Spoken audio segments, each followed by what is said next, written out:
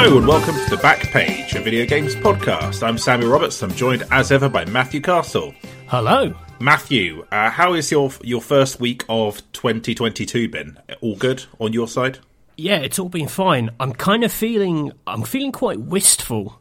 Oh. Because I've just read the making of Dazed and Confused as like an oral history book that was released last year, a couple of years ago. And reading all this nostalgia for making this film, probably combined with us returning to Wii period, has brought up like some Endgamer memories. So I'm feeling quite nostalgic, quite wistful. Yeah, I guess we've passed the 15-year mark of you moving to Bath, right, to work on Endgamer. Is that right? It would be close to. Yeah, it was October 2006. So yeah, so we have. Yeah, but that's I'm not going to compare my experiences making Endgamer to the cast of Dazed and Confused making a film which went on to be a cult hit. But some of their, even the people who've gone on to like massive things are like, oh man, that was like the best thing I ever did.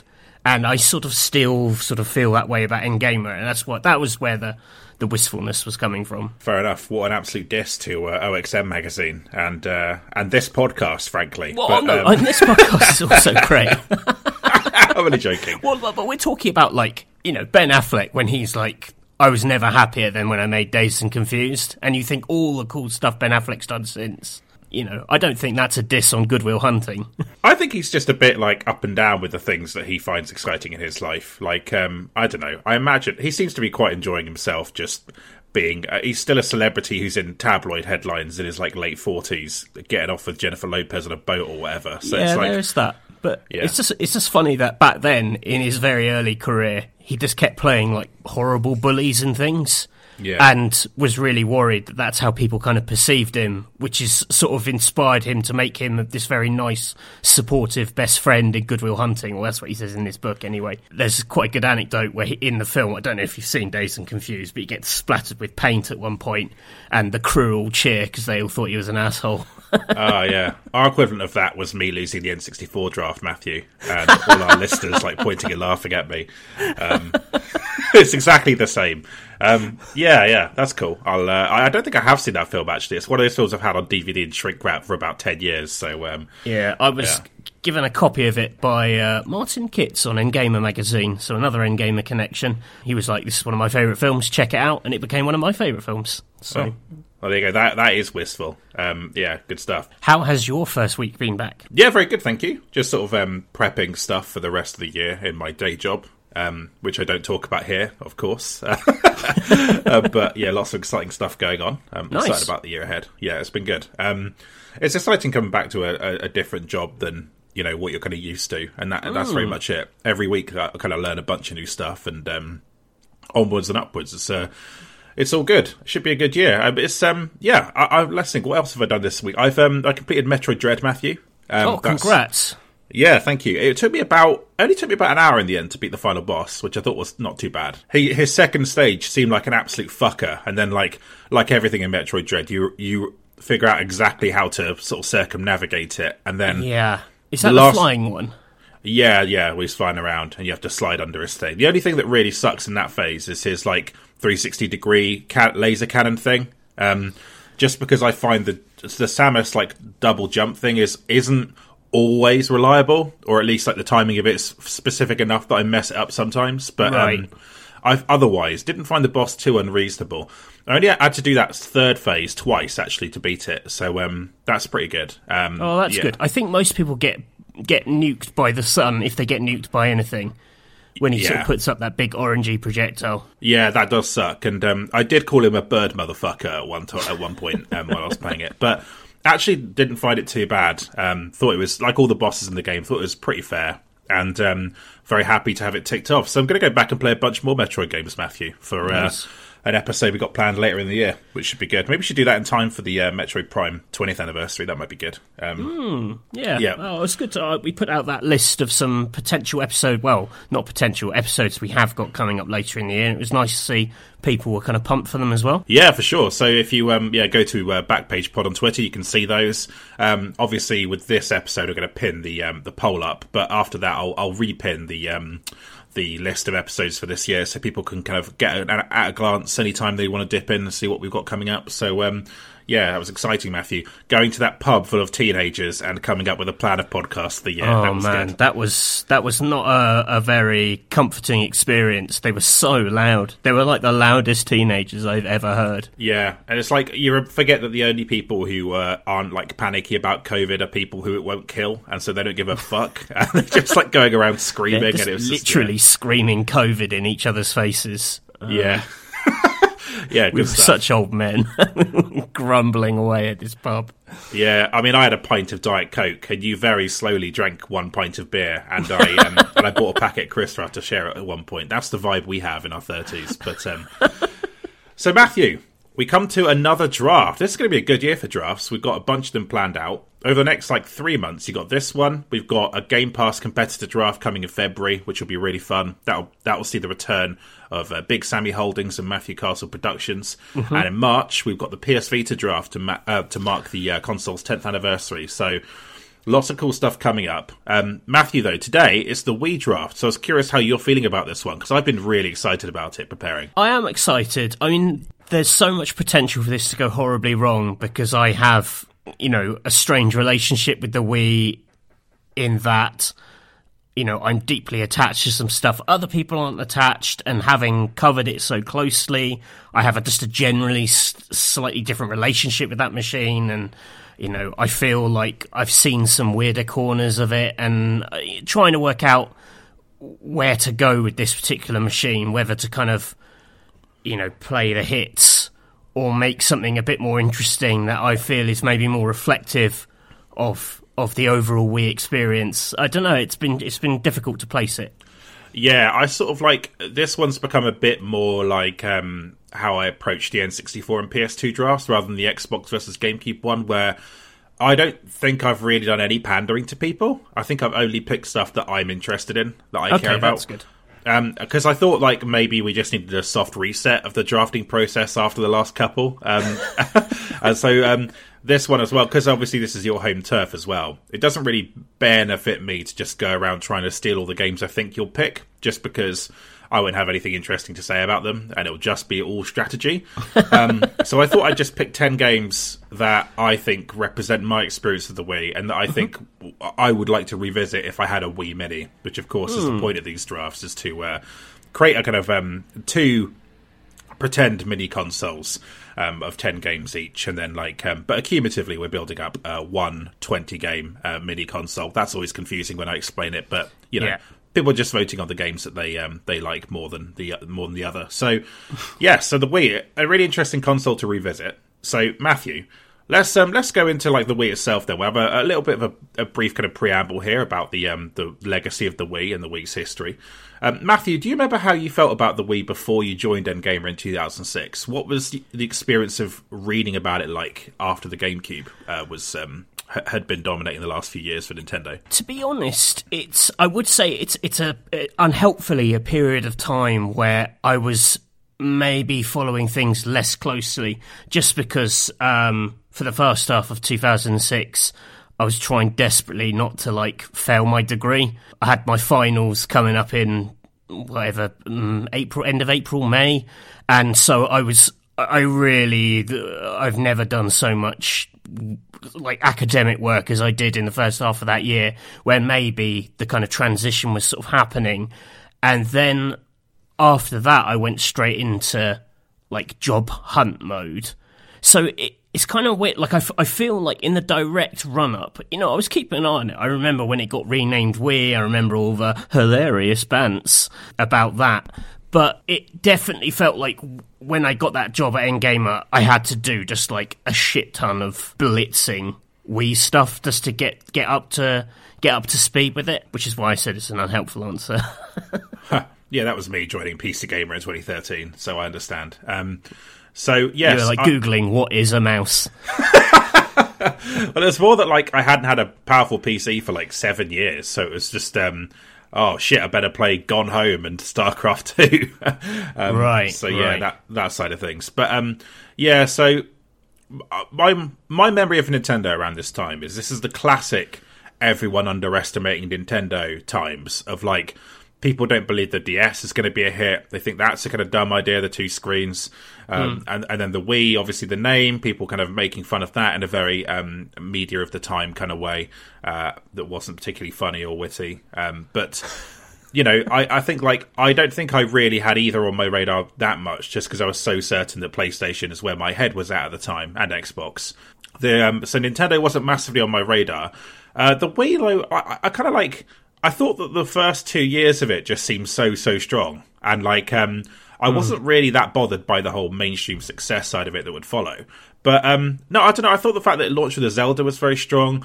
Mario came along. Mario was the game that got me to pick up a Wii in 2007. Like, I saw it in, like, a bundle in HMV in Gunwolf Keys, where Climax Studios is based.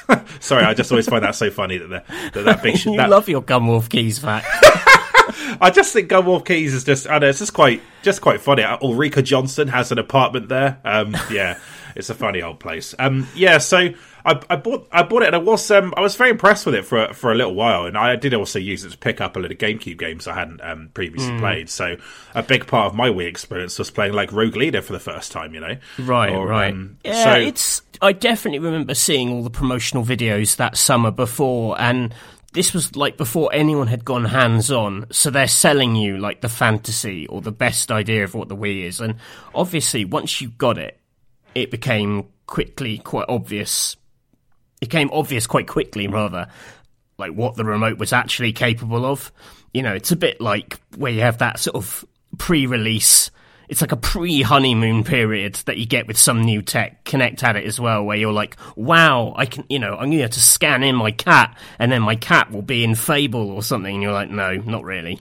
It was the same there. You know, this was where you saw the videos of models playing Red Steel, and you were like, holy shit, this is going to be like 1-to-1 swordplay. I can't wait. And obviously the Wii wasn't that. So there was this sort of overexcitement maybe about the potential of it. But I still think what actually released was good enough and convincing enough that I didn't feel like there was a mega backlash to, oh, you oversold it. And, I can remember the second day of the job, I went to Nintendo. I think their headquarters were actually in Slough at the time. They hadn't gone to Windsor yet, with Mark Green, the editor, and it was just a preview day to play like all the Wii demos they had. Maybe they were like the E3 demos, I can't really remember, but and it was just us two in like a room with about 15 Wii pods, and we just played everything. And in that day, it was like an instant education to kind of what the Wii was, what it was going to be capable of, and I came out like really excited. Obviously, I was mega pumped because it was the second day of like a dream job, but also feeling, oh yeah, like I'm really, really up for covering all this stuff. Even the stuff which was a bit shit, we were still excited by. Yeah, for sure. Like, I think that sort of on its like surface, your first few experiences with it, like you don't really think too much about the limitations. You play things like Wii Sports, and you understand the simple appeal of the motion control, and that's perfectly fine. I think it only comes like maybe later on when you're thinking, what are the really interesting uses of this? And like third-party developers aren't really making as much use of it, and then Wii Motion Plus comes along eventually, and so you do get that one-to-one kind of control, but then you don't get that many games that take advantage of it. Yeah. So it's tough, but the legacy of the Wii in a large part I think can be seen in like using the Oculus Quest 2 as I am right now, like playing a really, really good boxing game with these kind of like motion controllers, and also like a table tennis game. And like this is actually in VR, you can have these really enhanced version of the experiences the Wii was giving you, but like maybe the Wii needed to come first to get us to that point. Like you can still see the legacy of the console, and it's not just grounded in like making games that like members of your family might want to play, which I think is often how it's kind of like pigeonholed these days. So Matthew, I suppose then like we've chatted about the Wii a lot over the last few episodes. Part of the reason we want to do the Wii draft now is because we've basically gone out of the Wii era in our best games of the different years episodes. So we've been chatting about it a lot. What's your take on the Wii's legacy now? Going back particularly for this episode, in quite a granular fashion, year by year, there are long stretches of quite bad things, and there are issues after issues of N-Gamer where all the review games are terrible, and I don't really remember those times because whenever the Wii kind of slumped, the DS always took up the slack. Taken in isolation, I still think it delivered some absolutely amazing games. I think it's got a lot of like underrated and hidden gems. Like, it's quite a strange machine in that, you know, the 10 out of 10s broke through and everyone kind of played them, but there was definitely like a tier of like weird ass shit that people don't necessarily like remember or know about. Maybe in the same way, actually, that when we did the Xbox draft, by the time we got to the end of it, I was like, oh yeah, I had forgotten all those Xbox things that you'd probably have kept more of an eye on if you'd been covering it firsthand. So I do love this machine. I do love its library, but it's maybe not quite as mainstream as I remembered it. My sort of take on the Wii's sort of legacy is that, like, I do think I personally think it has a tiny handful of true classics. But I think that the console's like hidden strength is that second tier of 8 out of 10s is massive. There's loads of them. I think that when I was kind of coming up with games for this draft, there were actually about 30 games I would have considered putting in there, which that's pretty good. That's like, you know, not too far off what my kind of PS2 picks were. Now, I think the PS2 has a lot more kind of like out and out classics with no caveats than the Wii does. But that kind of like range of 8 out of 10 stuff is really interesting. I think it makes it a really good console to collect for these days, because you can go and pick up some of these games for like £6 or £7. The Wii hasn't been hit quite as badly as the GameCube when it comes to, or the DS when it comes to kind of collecting games and the prices going up. So it means you can still hoover up loads of interesting stuff for quite cheaply. And obviously, you know, as you run your kind of like black market of used games, Matthew, based on recommendations you make on this podcast, the price of Zach and Wiki can fluctuate depending on what's going on that week. So yeah, I think that's where it's underrated. Like, I think that it's still thought of as a casual console, but there is actually like a massive range of stuff. I think that so much, of like the Wii's reputation would have been changed if they made a HD version of that console. But I think that to a lot of people who are getting shiny, you know, Xbox graphics at the time and playing online, the Wii just plugging into your HD TV and looking blurry as fuck was just a massive like obstacle. I mean, that's, you know, I just have such clear memories of sitting in the games cage, which was the area of Future Games where we used to share with PSM 3 and Games Master, and we each had a console set up with all our machines. And, you know, it was always me, Andy Kelly, and Rory on Games Master, and they'd be playing some like HD Wonderment. And we had this huge ass CRT still at the end, which had yogurt spilt on it. I always remember it had these horrible yogurty stains. We used to call it, everything was played in Yogo Vision. You know, occasionally I just remember like Tim Clark on Official PlayStation coming in, just looking what I was playing, just shaking his head, and then walking out again. But you know, I was still fond of it. You are right. On HD TVs, it looked like ass, but I still had a CRT at home just for my Wii. So I think that's just such a massive obstacle to people, to like journalists taking it seriously. Even like, I think I said this before, but imagine. I don't remember many people except for like Ashley Day, Simon Miller taking the Wii seriously. Right. And yeah, so I think that it just didn't help. That is funny though. Also, like, I suppose to your point there about Yogo Vision and playing shit games in the games cage, this is a console with a lot of shovelware. That's definitely true. Like, that's a massive part of its catalogue. I'd say once you get out of the true classics and this tier of 8 out of 10s, it quickly goes worthless. There's not a lot of like debate outside of those games. We just had the worst version of everything. It's a bit like PS2 in its dying days. You know, you get like the laziest FIFA, you get all the movie tie-ins but they're terrible, you get all the wrestling and sports games but they're terrible, and they were really, really bad. I mean, I always remember the Simpsons game on Wii. It was so shit. It was so budget and rough and just crap and unpleasant to play, and like, just that stuff used to really weigh you down, having to review all that. It's pretty bleak, some of it. I played the Simpsons game on PS2, actually, and it made me feel sick. Just, like, to look at, like, it was... And I assume it was just the same game, but without motion controls. So, yeah, I feel you on that. Yeah, it's true, there's a lot of, like, toilet on there. But, Yeah, I don't know. Like, I think that when you look back, though, you can just kind of you can just curate a nice little library of classics and kind of appreciate the Wii a little bit more. You know, one area where I actually think it's weaker than I remember is as a multiplayer machine. Weirdly, there are a couple of things we played a lot of in the office, like when Smash Brothers Brawl came out. I played loads of that with Rich Stanton. We used to get told off for getting too excited at lunch, which I always thought was deeply unfair because the Pez boys were like roaring at the office basically every lunchtime, every day I was there. But for some reason, it was our Smash Brothers banter that kind of broke through and annoyed the publishers, which was unfair. But outside of that, maybe it's because they were trying to push into online a bit. Like, there was definitely less local multiplayer in the office. Like we never played Mario Kart in the office ever. Once it was out, we played it for maybe a week, and then we were like, nah.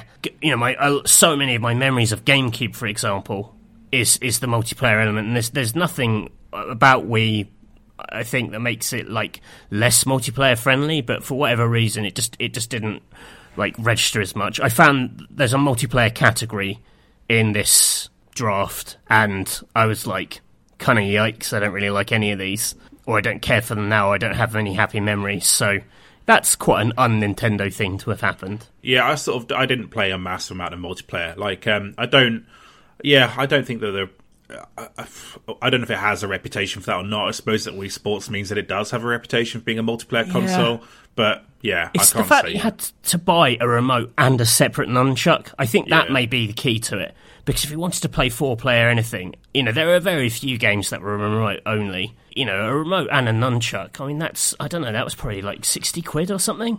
And you were like, no, that's okay. I just, it's in the same way that I don't really know, I don't see much, or I'm definitely not involved in any split-screen multiplayer these days. Because I just feel like we're all priced out of the market by how expensive all the controllers are. But well, you say that, but I feel like the extension of the intent of Wii multiplayer is seen in the Switch, where you have these two detachable controllers, where you can just prop up your Switch on like a surface and play a bit of split screen multiplayer with a friend. But then that's because the controls, every Switch comes with two controllers, which is just such a good pitch for it. I don't know. I just felt they gouged us a bit on Wii. Yeah, it also didn't help, of course, we'd covered this before, but like there were just a mountain of peripherals and plastic rubbish, and it didn't really add any value to the console, apart from the Motion Plus, of course. Any thoughts on that, Matthew? The Motion Plus was key to a couple of like truly great games, but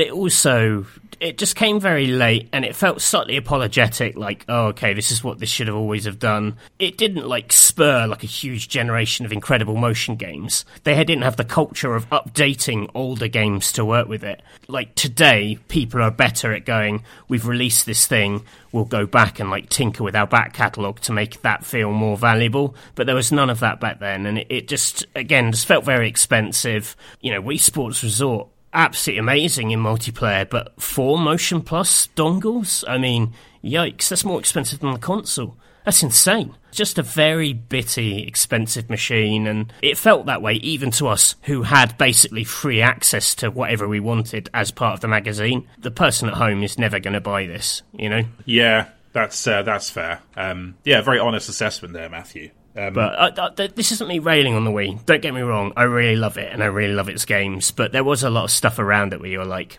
yikes. Yeah, other things I like about the Wii too, like the Virtual Console at the time seemed really exciting. Just because, even though like the library wasn't that deep, and classic Nintendo took ages to update it with things, but I think like building up a library of older games on there was really exciting. That was really cool to do for the first time. Playing games like Super Mario RPG and obviously Sin and Punishment, and stuff that hadn't shipped to the UK before. There weren't that many of them, but there were enough to make that an enticing kind of like extra with the console. Definitely. Yeah, so the general attitude of how the machine functioned in terms of like the weird music and all the different apps, and that stuff really resonated with people. You still to this day get all the riffs on the Wii Shop music, and the Mii's, and it was very like characterful and playful in a way that Nintendo maybe dialed some of that back with Switch, maybe because they went so big on it in Wii U, and like Miiverse and Mii Plaza and all that stuff didn't like entirely. Well, I don't know. Actually, to say it didn't land is unfair. I don't think it landed perfectly. Just it didn't have the console base to kind of enter the kind of the bigger pop culture discussion in the way that I think the Wii did. And now the Switch, by comparison, is quite kind of stripped back, quite sensible. Yeah.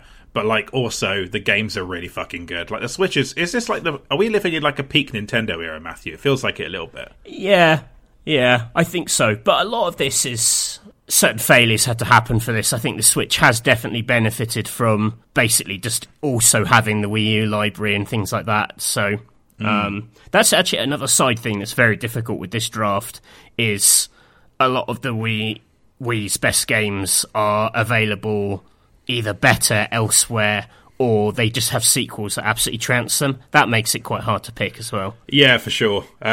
Yeah, in fact, Matthew, with that, like, I've got one more question, then we should get to drafting, I reckon. Yeah. But, like, so do you remember how the Endgamer team felt about the Wii when the generation was over? Do you remember what the vibe was about it once it was done and the Wii U came out?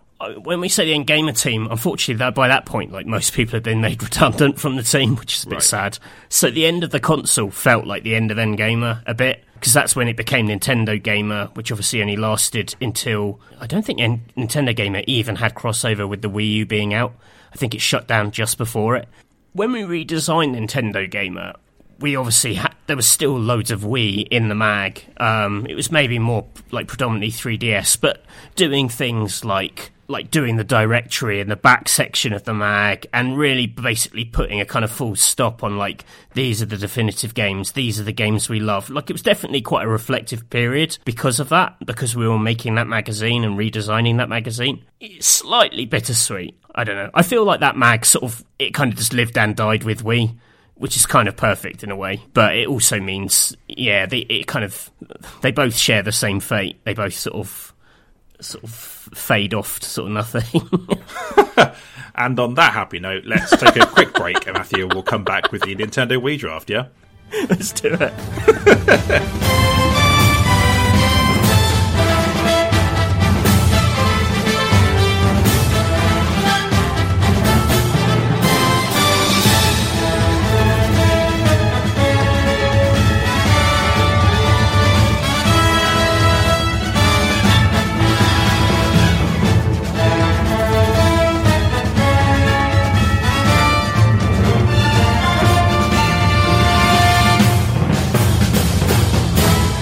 Welcome back to the podcast. So, the Nintendo Wii draft. Let's do it. I'll explain the rules. There are 10 brackets here. Me and Matthew will take it in turns to pick games from these different brackets to build the best lineup of games for a hypothetical mini console. Mini version of the Wii. So think kind of like mini SNES and so on. Basically a modern version of the console, a tiny one that you plug into your TV via HDMI, so it looks all pretty and has a bunch of old games on it. We're competing to pick the best 10 games, and you at home can vote on this at Backpage Pod on Twitter. A housekeeping note for anyone who's coming to this podcast afterwards, and a lot of people discover the draft episodes long after the results have happened. I always update the episode description to say who won, so you can listen to the picks and then see who got the public vote in the description, which is handy. So, Matthew, shall I just go straight into the brackets and we'll go from there? Yeah, let's get the brackets out of the way first, yeah. Yeah, sure. So, 10 brackets. Okay. Bracket 1, multiplayer. Bracket 2, action or RPG. 3, platformer. 4, sports or fighting game. 5, shooter. 6, Wii Motion Plus game. 7, re-release or WiiWare game. 8, puzzle or survival horror. 9, wild card, so something strange or esoteric from the Wii library. And 10 is free pick, so any game you like from the catalogue. Matthew, what are your thoughts on these categories? Because I suggested these, but you signed them off straight away. Were you happy with them?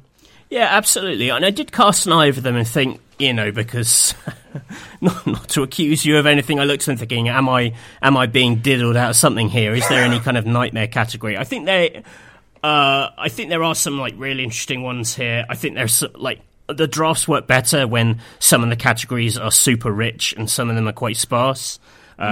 Obviously, we have the wriggle room of the free pick, which makes things a little easier. Yeah, I thought these were solid categories. I feel like I've got a good couple of potentials for all of them. I think in a couple of them there are standout winners, and then it quickly gets quite bad. I don't think we've ever got a Red Faction situation, which for those who are coming to this podcast new, is when I think Red Faction is the second best first-person shooter on PlayStation 2.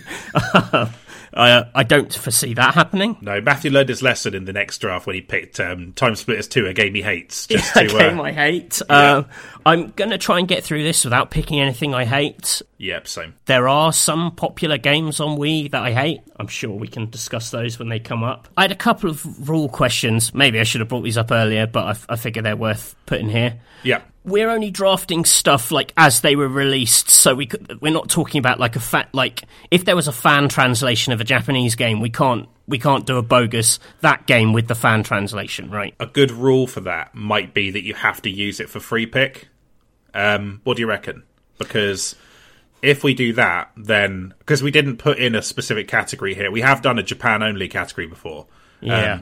And because we haven't done that here, what do you reckon? I don't know if I actually need it, but it was more like, how do we stand on American-only releases? How about I'll just let you have them? Because... Okay, that's nice. Oh, no, listen, I'm not trying to pull any shenanigans. There's a couple of things I'm toying with. I haven't even decided to use them. Yeah. Because I don't want to kind of give away my hand too early. I mean, I know you're talking about Fatal Frame there, but...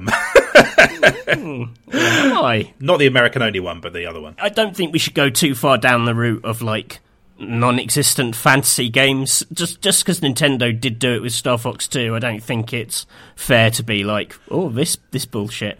So I won't do that. I guess as we go along, if we feel like anything is out of order, we can deal with it. Yeah, I mean... How are you feeling about the genres? Yeah, I actually wouldn't mind too much if you did do that, because ultimately... The why I like doing these drafts is because I like talking about interesting games. And so that's kind of part of the reason we do these, is to bring up interesting games and cool games and personal games that we have a personal attachment to.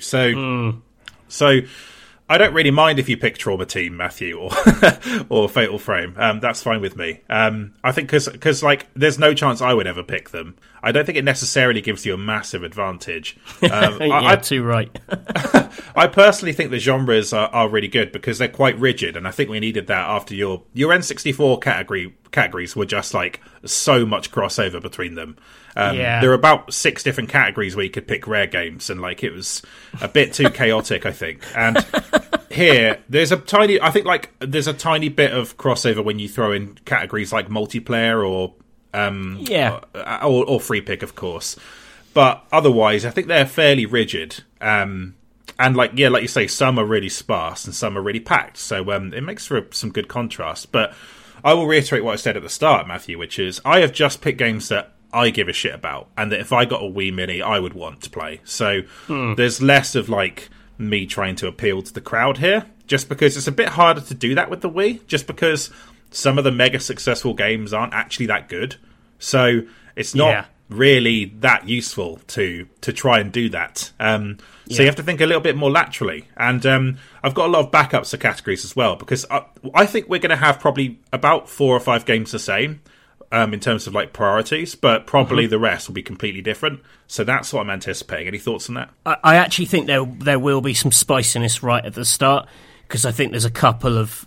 Or there's some debate and discussion about what is the smartest and the most precious game up front. We all know which one it is. Well, I don't... Well, but that's what I'm interested in. I've been probably more so than the other drafts working out different routes through, like, if I go first or you go first, and what happens, what would I do next? Like, I've been thinking it through a little bit, because we're doing a snake draft for this as well, right? Yes, yeah. So the first person gets 1 pick, next person gets 2, then the first person gets 2, and we do 2 at a time, basically, till we run out. That means at the start, one person gets to take something off the board, but then the second place gets to pick a couple of interesting things. I think we're fine once we're past that, but I almost want to get that out of the way, get that stress out of the way, so I can just kind of enjoy myself.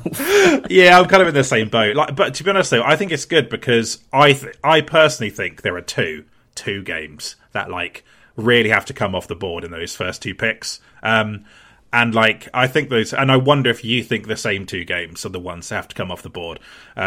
So yeah, interested to see how this goes. Did a bunch of research for this as well, actually. Played four games that I haven't played before for this one. Yep, got the Wii U out. I feel like it should be a Patreon stretch goal for me to get the Wii U out of my cupboard at this point. I should have to get $1,000 just for plugging it in. I'm joking, of course. The funny thing about going back over some old reviews for this is how much of the internet is dead now. If you go on Metacritic, so many of the reviews link to nothing because either the sites have gone or people haven't done any upkeep on their sites. Hardly any of the IGN Wii reviews link up to themselves anymore. It's a really sort of sad wasteland of content. Yeah, it's funny as well because there's I saw at least 2 reviews from you on CVG, which obviously isn't around anymore. Yeah. And and it's funny seeing you as a source in the reception part of some of these games. Yeah, I know, all my bullshit. I love that. That's so satisfying. It also tickles me whenever you go back to this era of Nintendo coverage that there were fan sites that had or magazines or even some people who had it in their URLs, the word revolution. They'd prepped for it so much to be called Revolution that they still called themselves that. Are you going to pop off about N Revolution again? I'm not going to pop off. That is an example of it. It is baffling because they had months to not be called N Revolution. No, weirdly, I think IGN Wii content has Revolution in the URL. Oh, wow, okay, yeah. That's it's just a hangover from the period that people are going to call it that, and yeah, no shade on N Revolution. Anyone who made a Nintendo magazine, and managed to keep it around for a bit has my respect. It was a tough gig. Yeah, I imagine also the redirects on all these URLs would be an absolute fucking pain in the arse. So I completely empathise as someone who's used redirector tools and been driven mad by it previously. I found some reviews from Catherine. Before I met her. Is that romantic? I mean, I don't know, but it's nice. Yeah, she used to do some stuff for Nintendojo back in the day. So. That's cool. Yeah, good stuff. Yeah. Okay, well, great, Matthew. Shall we kick off? Do you want to do the coin toss? This mini console ships with the Motion Plus as well. Yeah, it ships with multiple controllers as well, so we don't have any of that faff. Yeah. We also had a rule where, if we want to have one optional peripheral, we can, a la the Steel Battalion. Yeah. What was your one, a fishing rod or something in the GameCube one? What was that? Oh, the drums. That was it. The bongo drums. That was it, yeah. Yeah, good times. That was a fun draft. That's how little impact that made on you. A fishing rod? No, quite literally a musical instrument, the bongo drums. Yeah, so we're 50-50 on draft victories so far. It's 2-2, okay, I think. Interesting. So, yeah. This could go either way. I am fully prepared to shit the bed in the name of nostalgia. Nah, it's home turf for you. I think you'll be all right. But some great games here, Matthew. Let's get into it. Do you want to do the coin toss? I will. What do you want to call? Heads. Heads it is. So I get to pick whether I go first or second, right? Yeah. I'm going to go second. Interesting. Okay. In which case, I'm going to kick off... Oh, my God. I know exactly what you're going to do if I do one of these things. No, I'm not actually planning a GoldenEye Perfect Dark maneuver this time. I've got another plan instead. I'm going to go platformer, and I'm going to kick off with Super Mario Galaxy 2. Yeah, I anticipated that. The logic here is, and you'll hear me say these words probably a few times, Super Mario Galaxy 1 is available in a better form now. That isn't to say it isn't an essential game, and it wouldn't be a good pick, but I feel like Super Mario Galaxy 2, you can't play it anywhere else. You could get the disc and play it on Wii U if you want. As games, they're so evenly matched. In a way, I feel like Super Mario Galaxy 2 is kind of purer in that it just gets to the levels a bit faster. The hub there's less hub nonsense in between, but we're talking about a difference of 5 to 20 seconds or something. I'd really struggle to put one above the other. I always kind of take them as a pair in my head. Obviously, it's They are, between them, my favourite games ever made.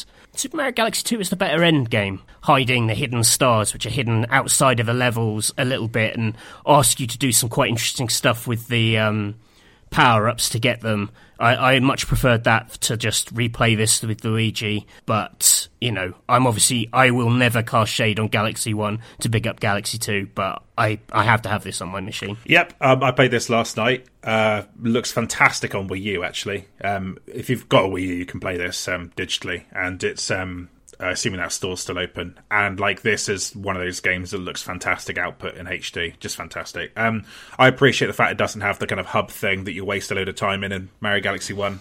It also feels like it maybe gets to some like of those so to speak Galaxy Brain ideas very, very quickly, whereas obviously Mario Galaxy builds up to them a little bit. A bit more, so it's kind of like from the off, it's kind of like it's kind of off the chain. I think this is the right pick for the first game, Matthew. There is a reason I wanted to go second, which will become apparent in a minute, I think.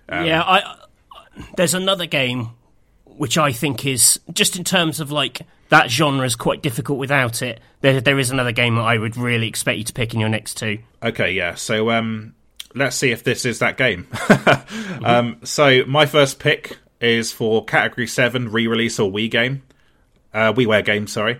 And I'm picking Metroid Prime Trilogy. Yeah, I knew you'd... Well, interesting. I didn't know you'd put that under re-release, but I knew that would be there. Yep, so I think this is like 3 games at once, basically. And you obviously get Metroid Prime 3, and there was a Wii game in 2007, but like bundled in with the first 2 Wii games with motion controls added.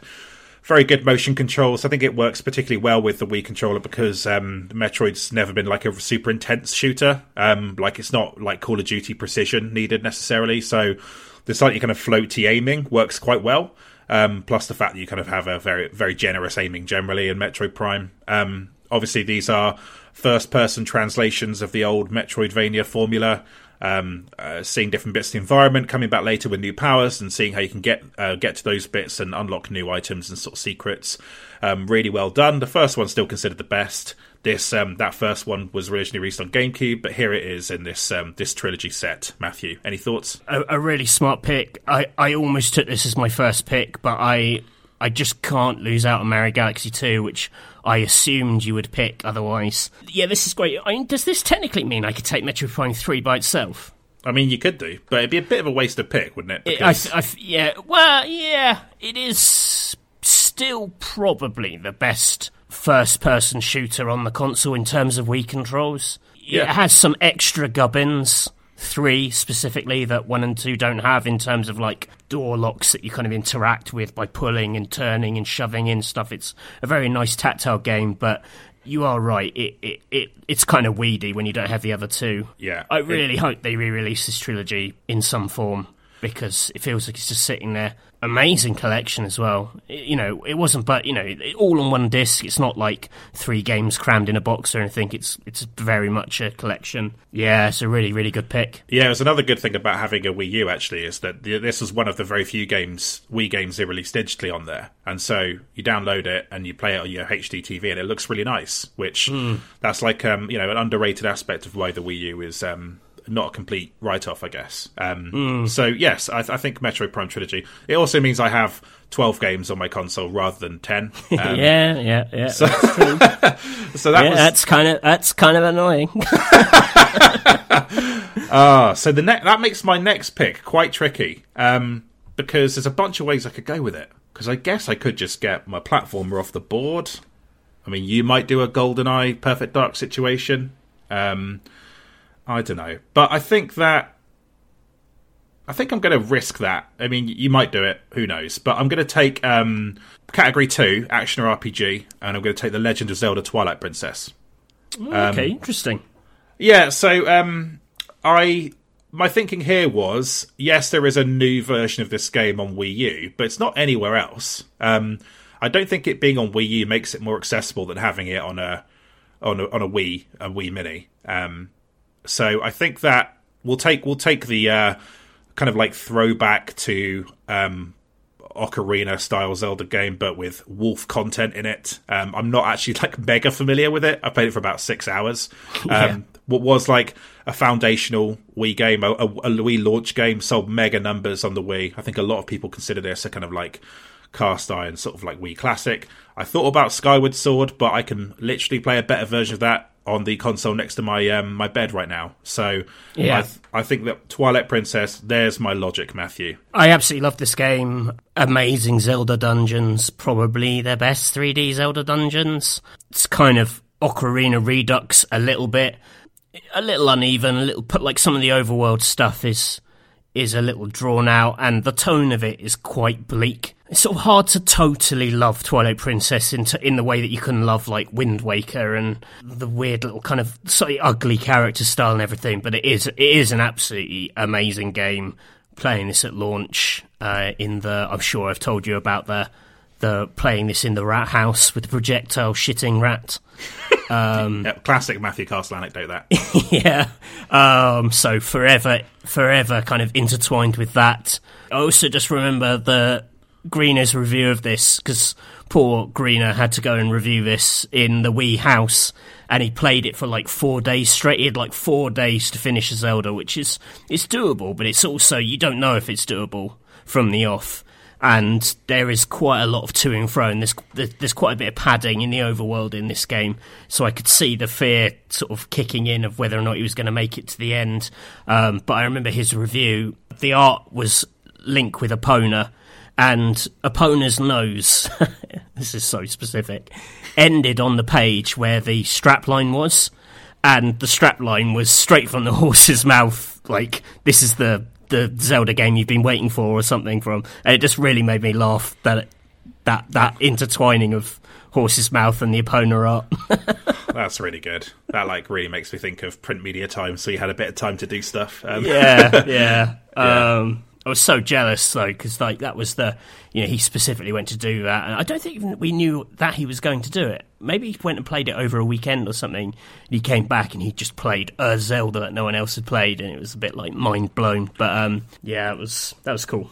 Can I also briefly litigate something with you here, which is I think that when you if you have a Wii U and you turn on the Wind Waker HD, you're like, wow, this looks amazing. When you have a Wii U and you turn on the Twilight Princess HD remaster they did, you kind of like, that's sort of my reaction to the visual style of it. Like, it wasn't as handsome. I don't think it was actually done by Nintendo either, like Wind Waker HD was. So no, it's just a straight, like, everything's a little too sharp on it, and it sort of brings some of it into too stark a resolution. Like, if anything, the slight fuzziness of the Wii is to the game's benefit. That slight haziness, it's got like a slight kind of twilight, like dreaminess to it, which when you take that away, it doesn't look quite as good. It was very well suited to the generation it was on. Yeah, nonetheless, I think the launch Zelda game that everyone played is a good pick for my mini console, Matthew. So yeah, I don't regret putting it here at all. I think it's a good pick. So let's see what you do next, Matthew. Piss. This has to stay in, you know. It's really, really hard at this point. It is hard because there's quite a lot of routes to go down. The thing is, there's stuff which, in my warped head, I'm like, oh yeah, everyone would want that. But of course, no one would want that. But we did say we would try and pick honestly this time, right? Like, yeah, I think we should pick honestly. But if we pick honestly, like, there's not as much drama over what we put in. Yeah, I suppose me picking Twilight Princess was a bit like, I need to make sure I've got a Zelda on there. For sports and fighting game, I'm actually going to take Wii Sports Resort. Wow, yeah, this was going to be one of my next picks, so good choice. I'm taking it because I almost contemplated also taking Wii Sports. I may maybe I won't. The problem is 2 of the Wii Sports games are in Wii Sports Resort, and they're better in Wii Sports Resort because it has the Motion Plus. So that's bowling and golf are in Wii Sports Resort as well. In a way, I still think Wii Sports Tennis is like the definitive Wii game. It's the one that everyone can play. Like, holding that Wii, the Wii is closest to a tennis racket. It just makes so much sense. It's probably the most sort of fun moving of all those games. But I think Wii Sports Resort in table tennis actually has a great tennis-esque game that is also technically much more sophisticated. A lot of these games are kind of tech demos for games that never manifested, sadly. A lot of the ideas you see in Wii Sports Resort are lifted wholesale in Skyward Sword. If you've played the sword play game in Wii Sports Resort, it's very similar to the sword play in Skyward Sword. The archery is very, very similar to it too. Like, you can just see that they kind of, and the feel of them is one-to-one. I would say that this, I would not be surprised if the same people or the same code or whatever was used. As standalone things, the games are slightly more padded out than the original Wii Sports game. I think the actual magic of the Motion Plus, having spent all these years kind of wrestling with the not amazing one-to-one stuff on Wii, this actually did do it. I think the sword play is really, really awesome. The way you've got the full kind of 360-degree movement of the sword and, smacking people on the head and having, sword fights with sticks. It's just like when you were a kid. I used to have imaginary sword fights with the boys across the river with bamboo canes. Good fun. It really took me back to that. Also, I just kind of hate all the other sports games on Wii, so I feel like I kind of have to go with this in a way. Yeah, I think that this is a really good pick. This is I remember when I threw a Frisbee in Wii Sports Resort, I was like, oh, this is actually the magic of the Wii. Right. Premise of the Wii that I didn't feel like I'd found at that point. Just because it felt so one-to-one. I remember exactly how it felt to, leave my hand. And it was just perfect. I was just, blown away by it. And I think that a lot of people... This did sell well, but I think, a lot of people who used the Wii probably only played Wii Sports and didn't play this one. And, this was the whole thing kind of perfected. Yeah, really, really good. Didn't a version of this come out on Wii U and then just kind of got ignored? Did that happen? Did I imagine that? No, what they did was they ported some of the original Wii Sports to Wii U. In fact, I think they did all of them. They re-released them as standalone games. Bandai Namco made them. Right. They had a bit of Wii U pad integration, or am I misremembering? Was that just the tech demo? In my head, I can see the Wii U pad on the floor, having the ball, and you're meant to swing the Motion Plus above it. But they were standalone. The spirit of the thing that you had to buy them separately. As much as I like Wii Sports, it was also the ultimate pack-in game. I don't know if I would have necessarily have bought it otherwise, even though it's sort of essential at the same time. I'm quite conflicted on that. It felt like it just had to be there, and the idea of selling those games separately just never really made any sense to me, and they just weren't quite as... they were just a bit hollow, didn't have as much shape to them, so... That's fair. So what's your next pick, Matthew? So my next pick... We really do think quite similarly about this. Yeah. I did think that at this point you might start getting to stuff that you actually like, that's not just, big stuff, but... Yeah, I mean, listen, I don't think you're going to take this, but I want to take it off the board because I really need it and want it. For puzzle survival horror, I'm going to take Zack and Wiki, Quest for Barbaros's Treasure. Mm-hmm. This is Capcom's sort of point-and-click game, and I've talked about this before in one of our Games of the Year show. You're a little pirate, you have this monkey companion who can kind of transform into all these different objects. It's quite an early Wii game, but also quite a good early attempt to harness what was interesting about the remote, in that the remote becomes many different objects. It sort of simulates many different objects in this game, and some of them are motion-controlled, some of them it's more about the unique shape or the buttons of it, and it's kind of about working out how to manipulate the remote to then manipulate the object in-game. That's one half of it. The other half of it is that it's just a really ingenious, expensive 3D puzzle game where you have quite strange scenarios that you're trying to solve. Almost like, if you think of each level as a very advanced Zelda puzzle, it's kind of that level of kind of cleverness, except every level you've got different bits of equipment, different gadgets to use. It just felt very expensive, very expansive. It has Capcom shape to it, in that it has puzzle boss fights. Again, take a swig. It ends with fighting a giant monster in space. It really has the escalation and the scale of Capcom's kind of arcade offerings, but married to this quite beautiful puzzle game. I really love it. It doesn't exist anywhere else. I think it's one of the great underrated Wii games. I would use the Wii Mini to just force this on people. Because it is about time it got its due. Yep, I've not played it at all. I knew you'd pick it. Didn't expect you to pick it this early, actually. But that's fine. Yes, good stuff, Matthew. I appreciate that this is kind of like a Capcom spin on that type of game, which makes it a little bit unusual. And I think that people will enjoy rediscovering it on your Wii Mini. I think that'd be good. Hopefully. Yeah, I don't know. I feel like I've already biffed this. I don't think it's possible to biff it that hard when you've got Galaxy 2. I think you talked me into it by going, I'm surprised you haven't done any personal picks. So I went super personal for a thing you weren't even going to take. Oh, nah. I'm bad at the draft. It wasn't even vaguely on my list, to be honest. This'll show him. But all I did was lure you into a false sense of security with politeness. Oh, God damn it. Well, let's see what happens. I think a lot of people will look at Galaxy 2 and think, I'll pick that one, honestly. But who knows? Maybe they'll feel the same way about Metroid Prime Trilogy. I guess we'll see. Yeah, I mean, it's... Yeah. Okay, so... Oh, it's tough, this. Okay, let's go... I'm going to go free pick, and I'm going to take Donkey Kong Country Returns. Oh, interesting. Yeah, so you can get this on 3DS, but you can't get this on any other modern platforms. This was tough, this category, because I thought about No More Heroes, but I can play that on my Switch now, and it looks really nice. Yeah. So it's tough to justify it. I also thought about Bully Scholarship Edition for this category, but I think most people will probably just play that on 360. Yeah, it is a really good port.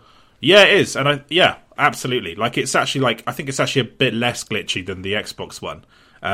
So that would have been a perfectly good pick, and also a game I would probably definitely play on a Wii, on a mini console if I had one. So let's go with this. So a modern 2D platformer from it's from Retro Studios, right? That's one. Right. Yeah. Yep. So fairly hardcore. I'm not sure Matthew has loads of love for the Donkey Kong series, Donkey Kong Country series. I like these two new ones. Yeah, they're good. And so I kind of really enjoyed this at the time. I thought that the 3DS port was slightly less handsome than the Wii one, actually. Definitely. Yeah, and so I thought about having this for platformer, but I thought I know I have to take Mario Galaxy for platformer, so I thought get this off the board because this is like a good. This is like a later classic from the catalogue, and not loads more to say about it, but a really good 2D platformer on Wii, and much better than the new Super Mario Bros. Wii was. What do you think of that pick, Matthew? Yeah, I really like this game. I remember it making me incredibly cross because it's quite difficult. In that there's a lot of instant kill, instant fail things. I remember doing a box out in my review of this, my levels of rage, of my head exploding and stuff, because it was basically comparing levels of this to levels of real world frustration of this level is as hard as trying to eat an artisan baguette from Pret and smashing your teeth on the bread or whatever, that kind of bullshit. Very shiny, very polished, it's kind of the antithesis to New Super Mario Brothers in that it's a sort of cinematic platformer. It's not about this very limber, reactive character. It's kind of about doing it the right way, but around that it gives them the freedom to build this sort of blockbuster art and storytelling. There are chase sequences and mad things exploding. It's a very different kind of platformer, but I guess kind of feels a bit more Western in a way, but really beautifully made and definitely made to be played on a TV. I found the 3DS version very, very underwhelming. He's a bit too small for the 3DS. It's too small. It's too detailed a world to be on that screen. It loses the stress of the scale of it. Yeah, I'm actually really surprised they didn't just port this to Switch in HD. I think it would have done well. And they did Tropical Freeze on Switch. That's a different game, right? There's no... that's the sequel, but it's much... Tropical Freeze is slightly better. It would be a hard pitch. What they should have done is put the two together, really. I always balked at having to pay 50 quid again just for Tropical Freeze. I mean, come on. Yeah, so, I do remember this being quite tough as well. I think that this kind of came to mind a little bit because I've been playing Metroid Dread, and I thought... Oh yeah, this is the first example I can really remember of someone going big budget with 2D, I guess. And using that that the advantages that gives you to enhance the experience. So yeah, like so I think that's good. It's also something I would definitely play if I had a Wii Mini. Like a platformer is exactly the kind of thing that you're more likely to jump into, I think, than maybe some other types of games. But yes, that's that pick. And so my next pick, this is hard. Epic Mickey platformer. Fantastic Four: Rise of the Silver Surfer under Wildcard. I did a New York press trip for that. Yeah, I know. That's why I bring it up, Matthew. I've got a good memory for your anecdotes at this point. I've only got 10. I'm going to take Shooter. Actually, am I going to do that? There's something I don't want you to do. Going to take Shooter, and I'm going to take Ghost Squad. Oh, interesting. Yeah, so this another thing that the Wii is a bit underrated for is the quality of its light gun shooters, and this is the best light gun shooter ever, if you ask me. I love it. Oh, fucking Ghost Squad's amazing. Yeah, it's so good. I did think about having this for multiplayer, actually. Yeah. But I played this again last night, and it's so much fun. Just like big, silly, kind of like multiple path Sega light gun shooter. Perfectly at home on Wii. Like visually, it kind of suits the Wii quite well. The interface as well has been really well adapted from the arcade. It doesn't feel compromised for the Wii. Guns feel really good. Set pieces are really fun. Just like slightly different objectives to what you might get in a regular light gun shooter, because there's a lot of poor quality ones out there. Yeah, this is a genre you can sort of like shit out a little bit, but this is done with such care. It's one of my favourite arcade games ever. There's an arcade machine for it down in Devon, where my parents live, that I've definitely put at least 20 quid into over the years. Nice. Really, really good game. So glad that it exists on a home console. What a gift. I actually think, if anything, that we could have used more of these games, because there's a lot of them are a bit lost to time, I would say. But thank God Sega preserved the best one. This is the best light gun shooter on Wii. So yes. Thoughts on that pick, Matthew? Yeah, I absolutely love Ghost Squad. It is in my list of wildcards. Depending on how the rest of this list had gone, it was definitely in play. Yeah, I love this game. I love how replayable it is. I love how many terrorists it crams in a single room. This is sort of unintentionally one of the funniest games on Wii, in that you go into a room and like 10 terrorists pop out from like under a bed and out of a cupboard and outside of a window, and you shoot them, and then you step into the room and like a load more terrorists basically come out from the same places. Then you turn around and there'll be like 10 terrorists behind you, and you turn around and there's another 10.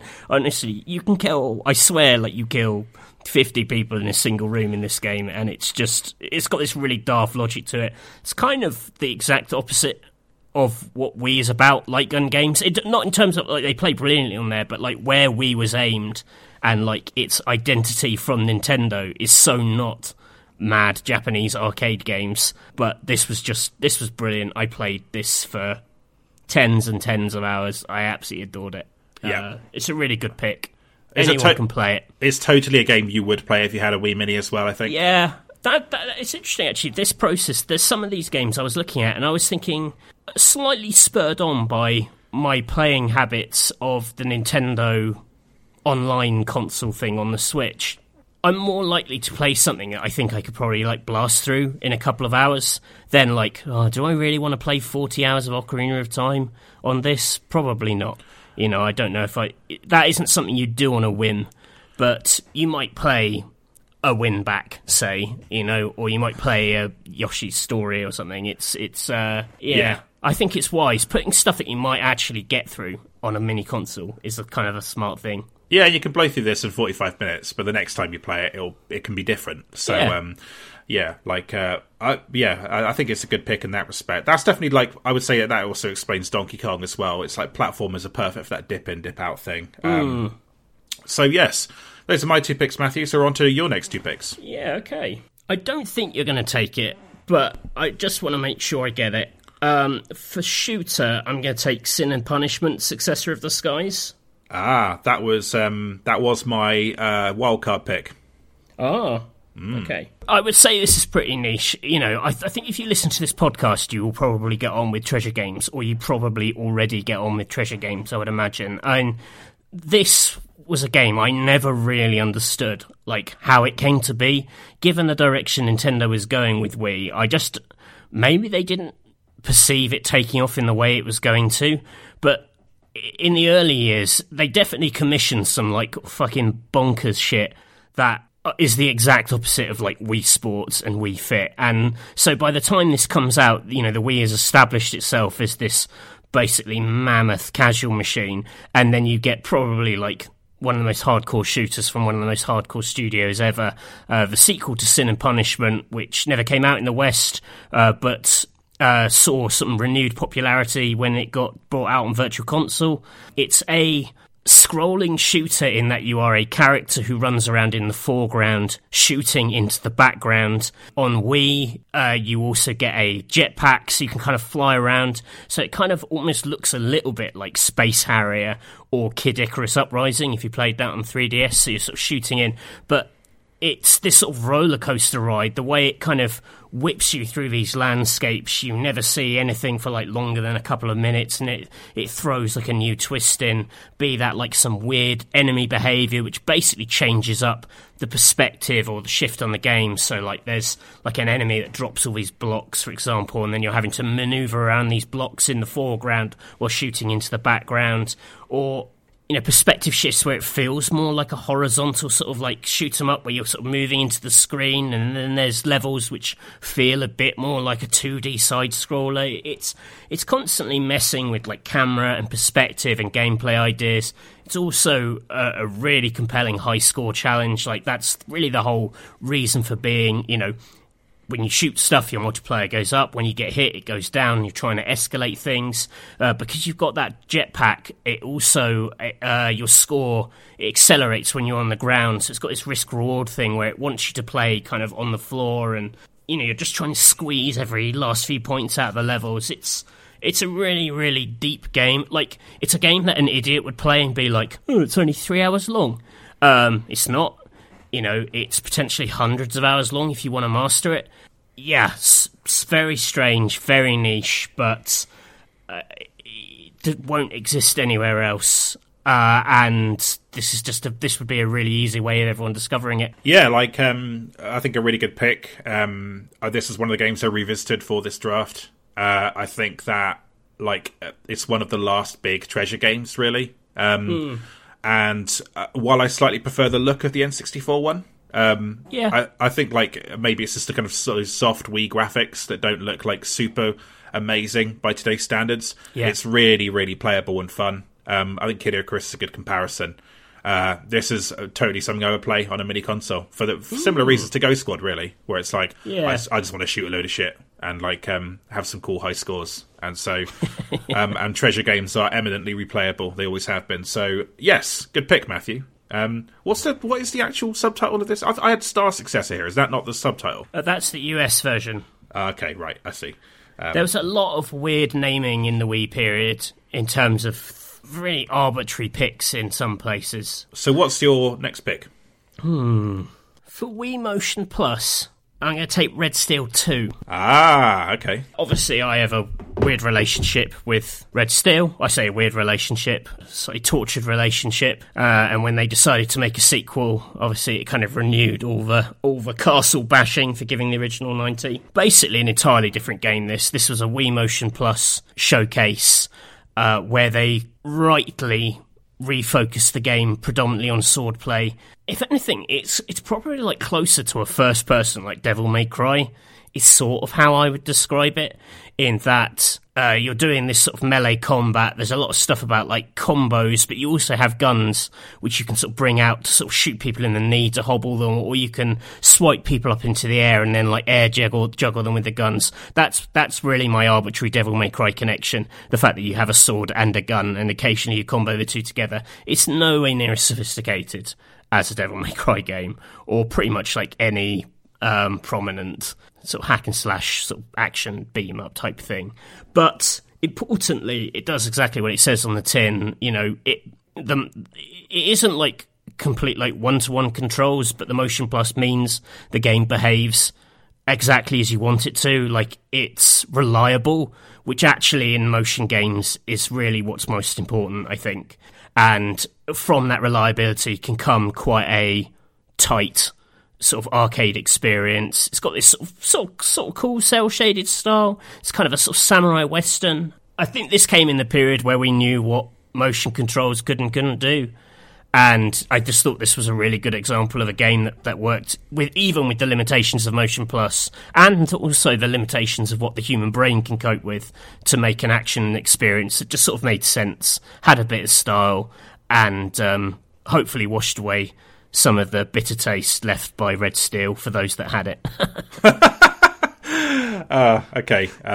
Yeah, fair enough. I did actually have this as one of my shortlist of this category. There's not loads of this category you can pick, which is actually interesting, because I think you put me in quite a tough position here with this category. I think there are like 3 great Motion Plus games. Yeah, so and you've picked 2 of them. So yeah, which is interesting. So yes, I think that's a good pick. I actually don't think this is like mega good, honestly. After playing it, I thought it was just all right. But I can see why the use of Wii Motion Plus at the time would have seemed really impressive. I was impressed by the controls, but I didn't think the game was like mind blowing. Personally, I'm not going to lie. Like it's good. It's good rather than great. It's just an 8, if that. But it is in a machine defined by motion controls. I wanted something which kind of really lent into them, and with the good motion control shooter off the table, this will do. Fair enough, Matthew. Good choice.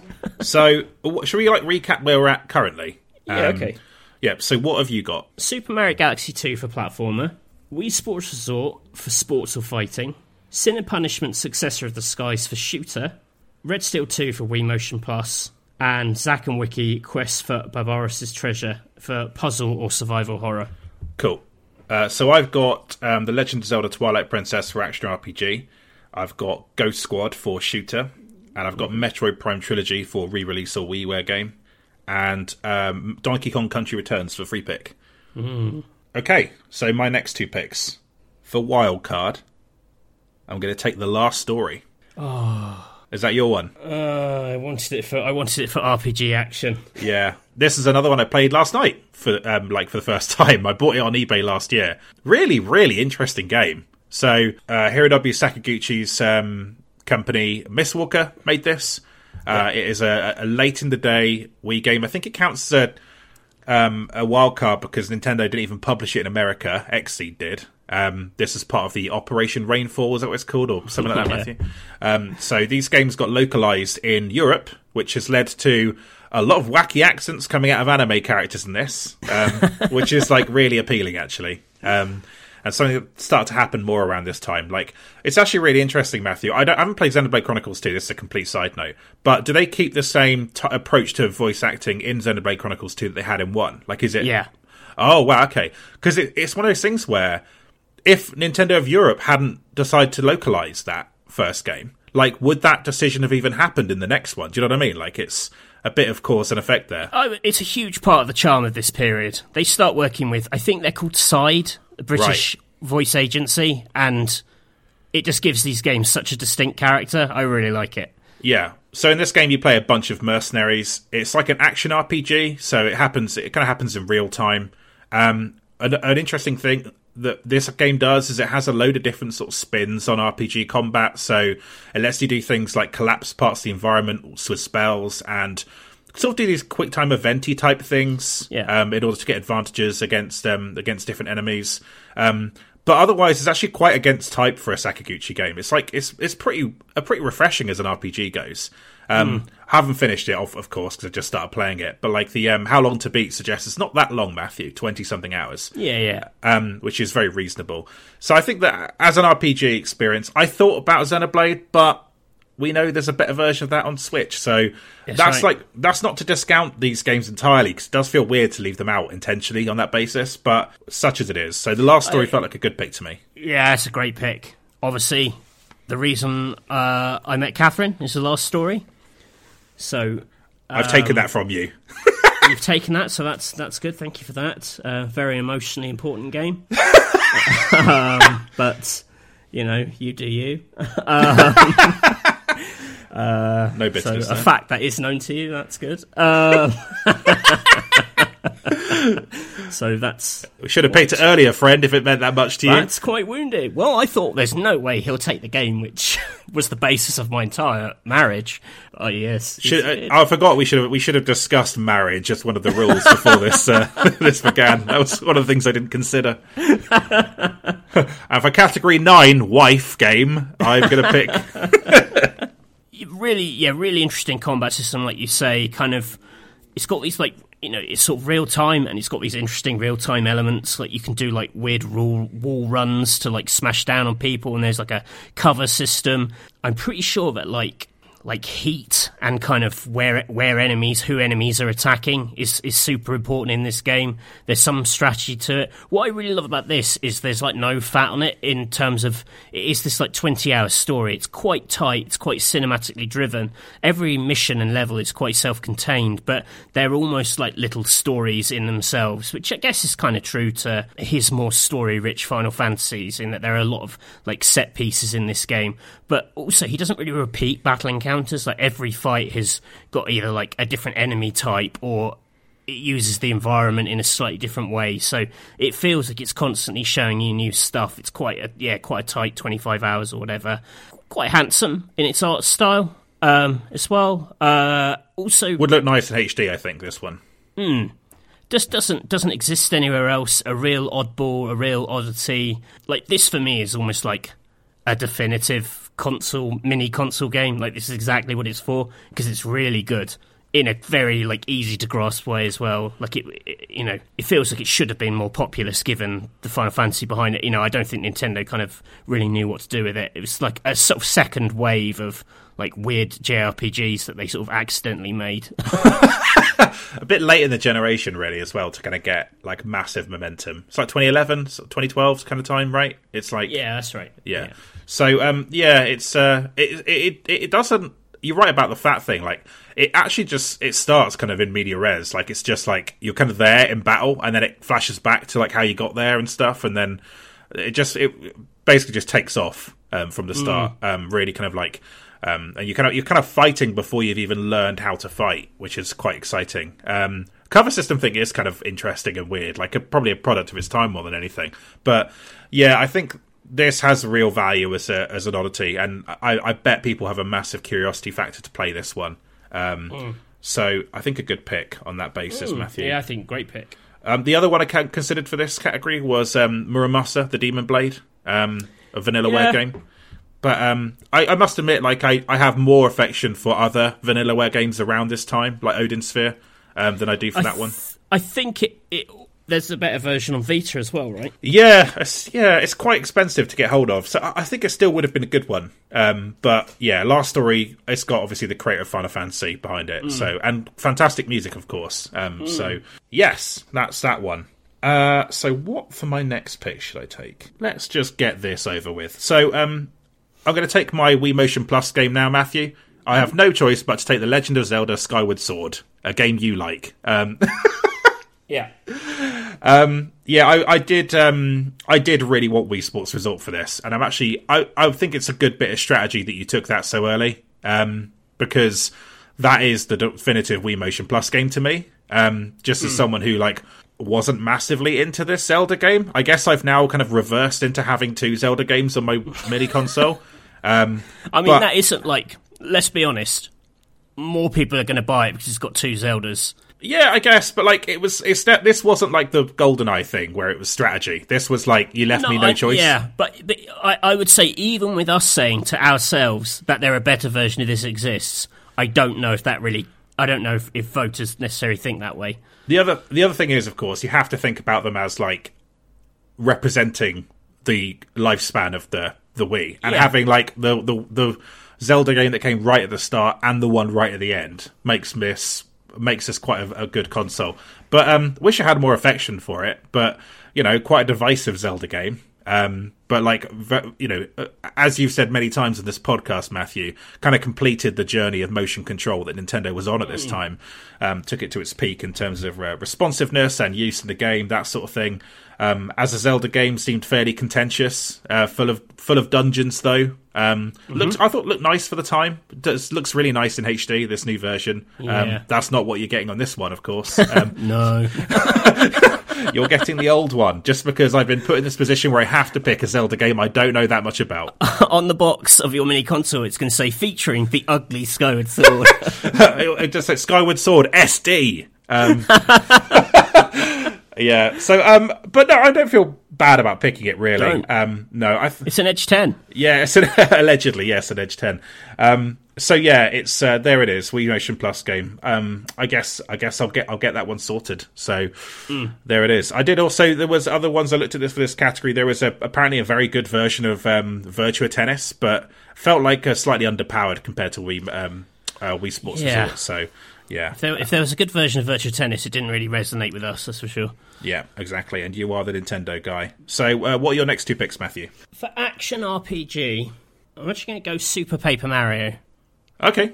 It is. I think it still counts as an RPG. I think it has enough of Paper Mario's RPG-ness in it, but it's definitely a more experimental twist, quite literally, because it's a 2D platformer, and then you can sort of flip it into 3D when you're Paper Mario and sort of see the traditional 2D Mario levels as if they were a 3D space and use that to sort of solve puzzles. So you can't get past the tree, you flip into 3D and the tree's only still 2D, so you can just walk past it, things like that. I think that the love for this is slightly dimmed. It was never like a 10 out of 10 or even a 9 out of 10 stunner. I think the Paper Mario 1000 Year Door zealots were like already in full power, like even back then. So like you were doomed by just not being a repeat of that game. But it's still interesting. It's still well written. There's too much writing. That's my big problem with this game. This was the period where everyone kept writing how funny the Mario RPGs were, and it felt like they reacted to that by just going fucking overboard and having characters talking like meme talk endlessly. There's plenty of good jokes, there's plenty of good characters, but they go on and on and on, which I probably shouldn't say because I'm trying to make the case for this being a good game, but like, you know, Nintendo's localization and writers feel like they got a bit big for their boots around now, and they had to sort of dial it back a bit, which I think they have, but this was very overwritten. But I like the look of it, I like the 2D style of it. You got to play as Peach, Luigi and Bowser as well. Lots of good jokes, lots of fun little level concepts. You know, these games, there is a baseline of quality with Paper Mario in that there is just an inherent magic of that 2D art style and its sort of general sort of silliness and the way it kind of plays with tropes.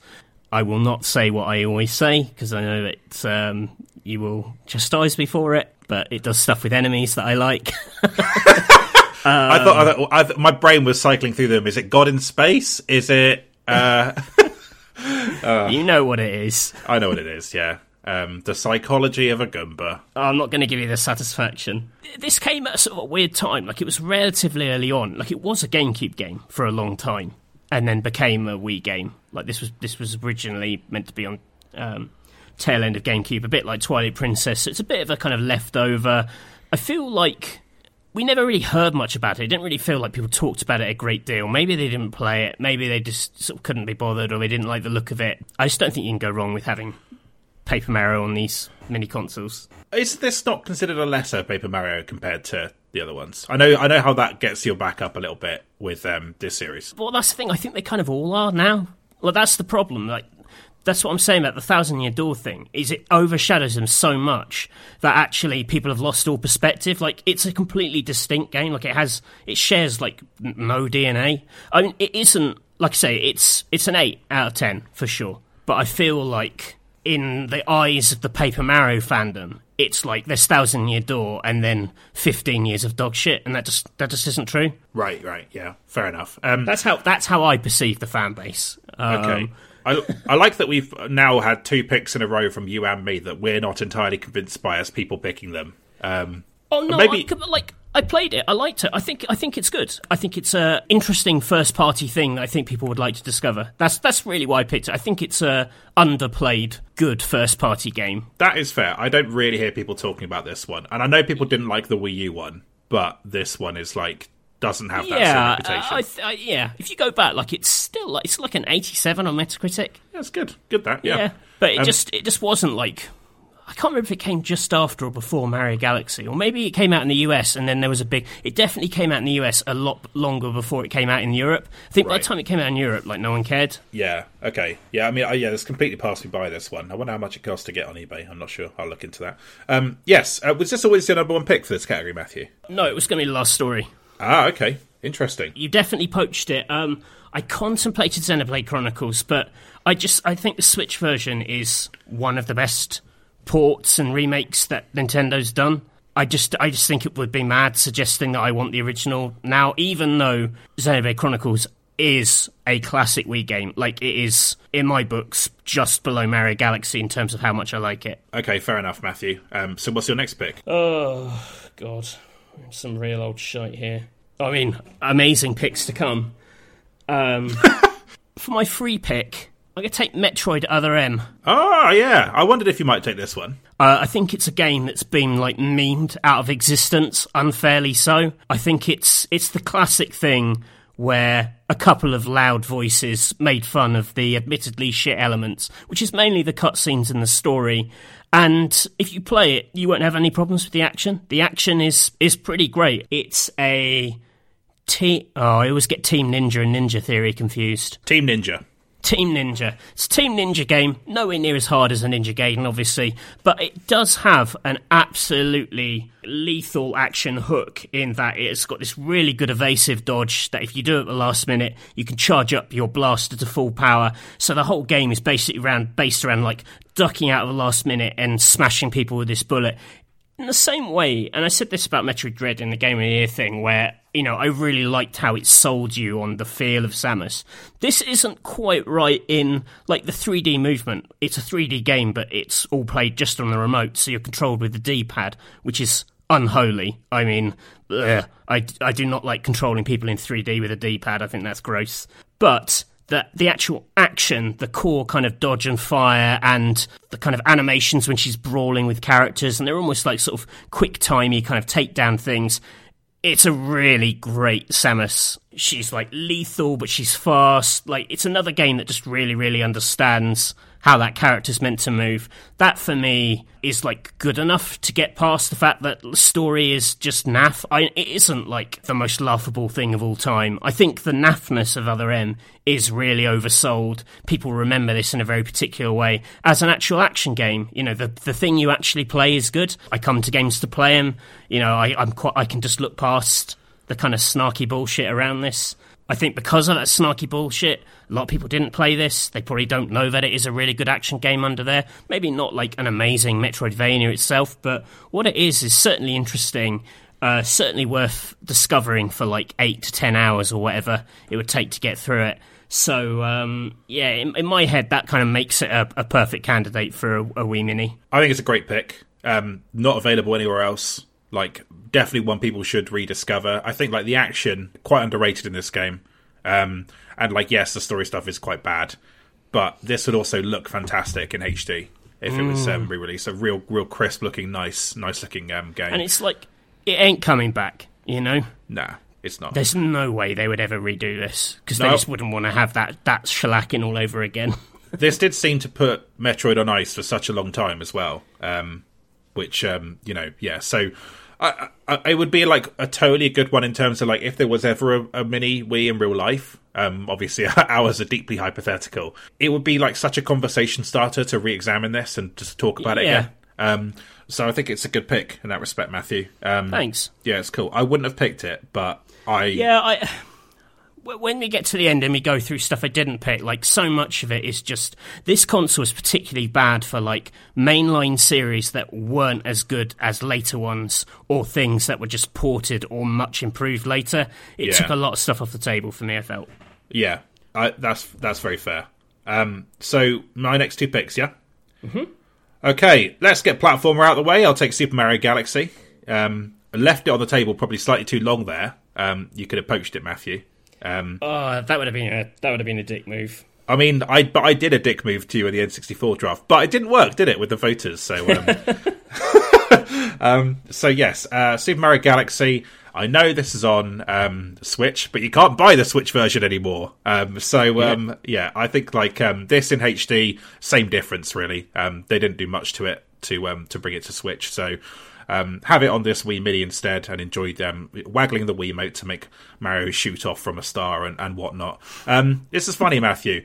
I always find it slightly stressful how inventive these games are. Like, I feel like I feel like I'm taking psychic damage from just how much innovation is going on and how much wacky level design is happening.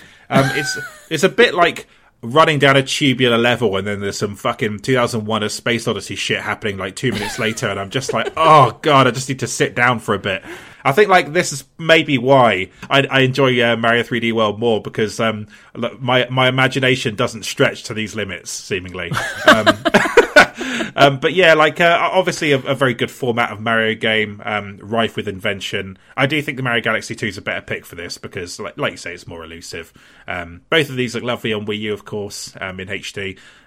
Fantastic, one of the best games of all time. In fact, I think you might have called it that in your in the 2007 episode, Matthew. So yeah, like I say, I think the fact that port to Switch was so lo-fi and so basic, I don't think there is much in it here. If you bought this Wii Mini, you still want to give it a go. So I don't think it's an unsexy pick by any means. And no, it's a great pick. You would have absolutely fucked me if you took this, because what would I have picked for platformer? Because I already took Donkey Kong for free pick. So you probably would have had to have gone like Kirby's Epic Yarn, which is so like it's cute, but it's also, there's just nothing to it. Very overrated, I think. Hey Matthew, just save it for the best Kirby games episode. Yeah, the episode that you demanded this year. I forgot that I signed myself up for some. Well, there you go. There's a little sneak peek of a Kirby take coming your way. No, I'm not. I didn't really mean to cut you off, but yeah, I agree. Quite twee, and also not massively hindered by playing it on 3DS either, where it's available. But yes, so there wasn't much else to pick for this category. So platformer, Super Mario Galaxy. I mean, yeah, what a winner, right? That's for sure. So I have to now buy both these mini consoles because they've both got a Mario Galaxy that I want. So I've got 2 Zeldas and a Mario. That's not too bad. I mean, that's why I think you've won this one, because I don't think people will look past that and just go, oh, 2 Zeldas and a Mario, obviously. I think that a lot of this will come down to what else is in what that other 5 is. Yeah, we'll see. Okay, so let's go puzzle or survival game. And I'll take Silent Hill Shattered Memories. I knew you wouldn't pick this, Matthew, because we talked about it on the on one of the Games Court episodes, I believe. Played this for the first time last night. Could not get your criticism out of my head that the way this breaks down exploration and enemies chasing after you means that it completely deflates the tension of the exploration sections. That is such a fair criticism of this game. Sorry. No, it's fine. I will say, the best part of this game, I thought, was like the first 30 minutes, because you don't know that. And then once you do understand what's going on, it ebbs away. It's almost like front-loaded, the impact of it. When I came into this, I was like, I thought this was going to be an all-timer, because we went to preview it, and we only got to play like the first hour and a half or whatever, and I was like, this is so good. So it has that effect, I think. Yeah, for sure. So why did I pick it? Right, I think this has a really good reputation among Silent Hill fans. It's an oddball game. It's kind of a retelling of the story of the first game, but with a lot of differences. Framed by these psychiatrist sequences where a very well-rendered man who's slightly ominous will ask you a bunch of questions that then inform the sequences that play out.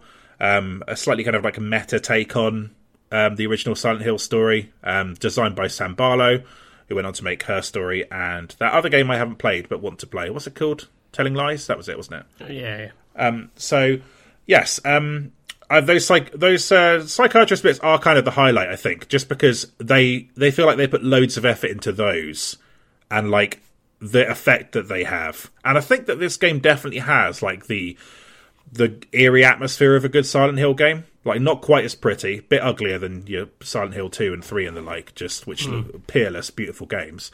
But still pretty good. I think but I think this is totally something that people will want in this mini console, because it's not that easily available. You can't play it in HD. Yeah, I think this is the right pick for this category. Thoughts, Matthew? I am definitely at the lower end of the scale of like how I feel about this, but I know most people talk about this with some kind of sort of, Hushed Door or whatever. People really dig this game. I know that of the Western Silent Hills, this is the only one that people like really, really rate.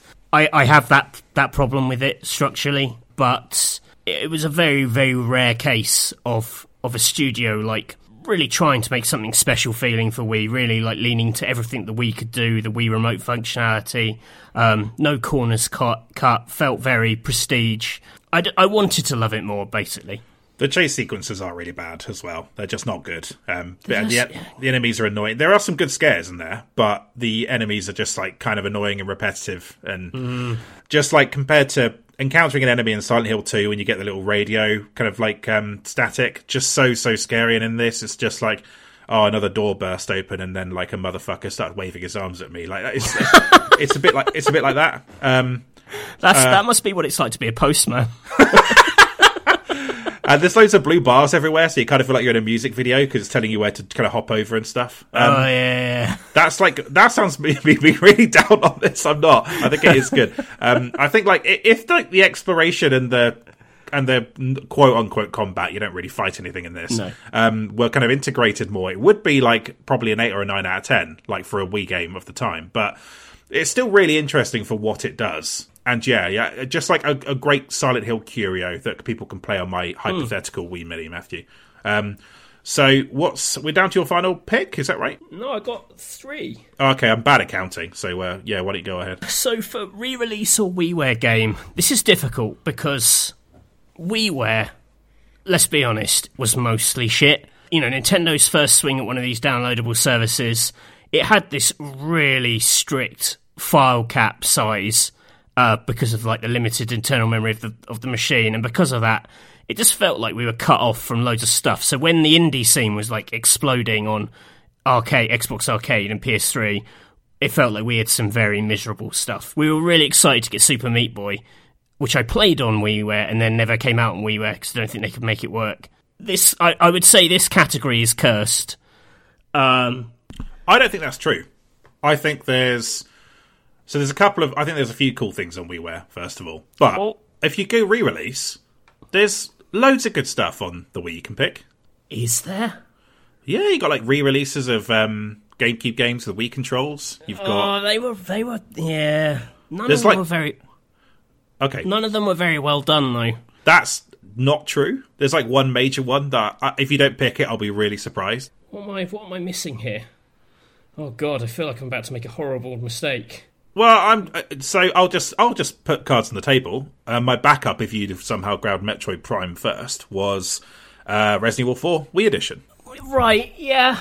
And that my thinking there was, it's not really a game that's improved that much by HD. Like, I've played the recent versions, and I kind of think it's still a bit at home on this generation of consoles. It was good. I reviewed it. I gave it like freaking 94 or something ridiculous. Yeah, you are right. I just in my head I still associate that with GameCube.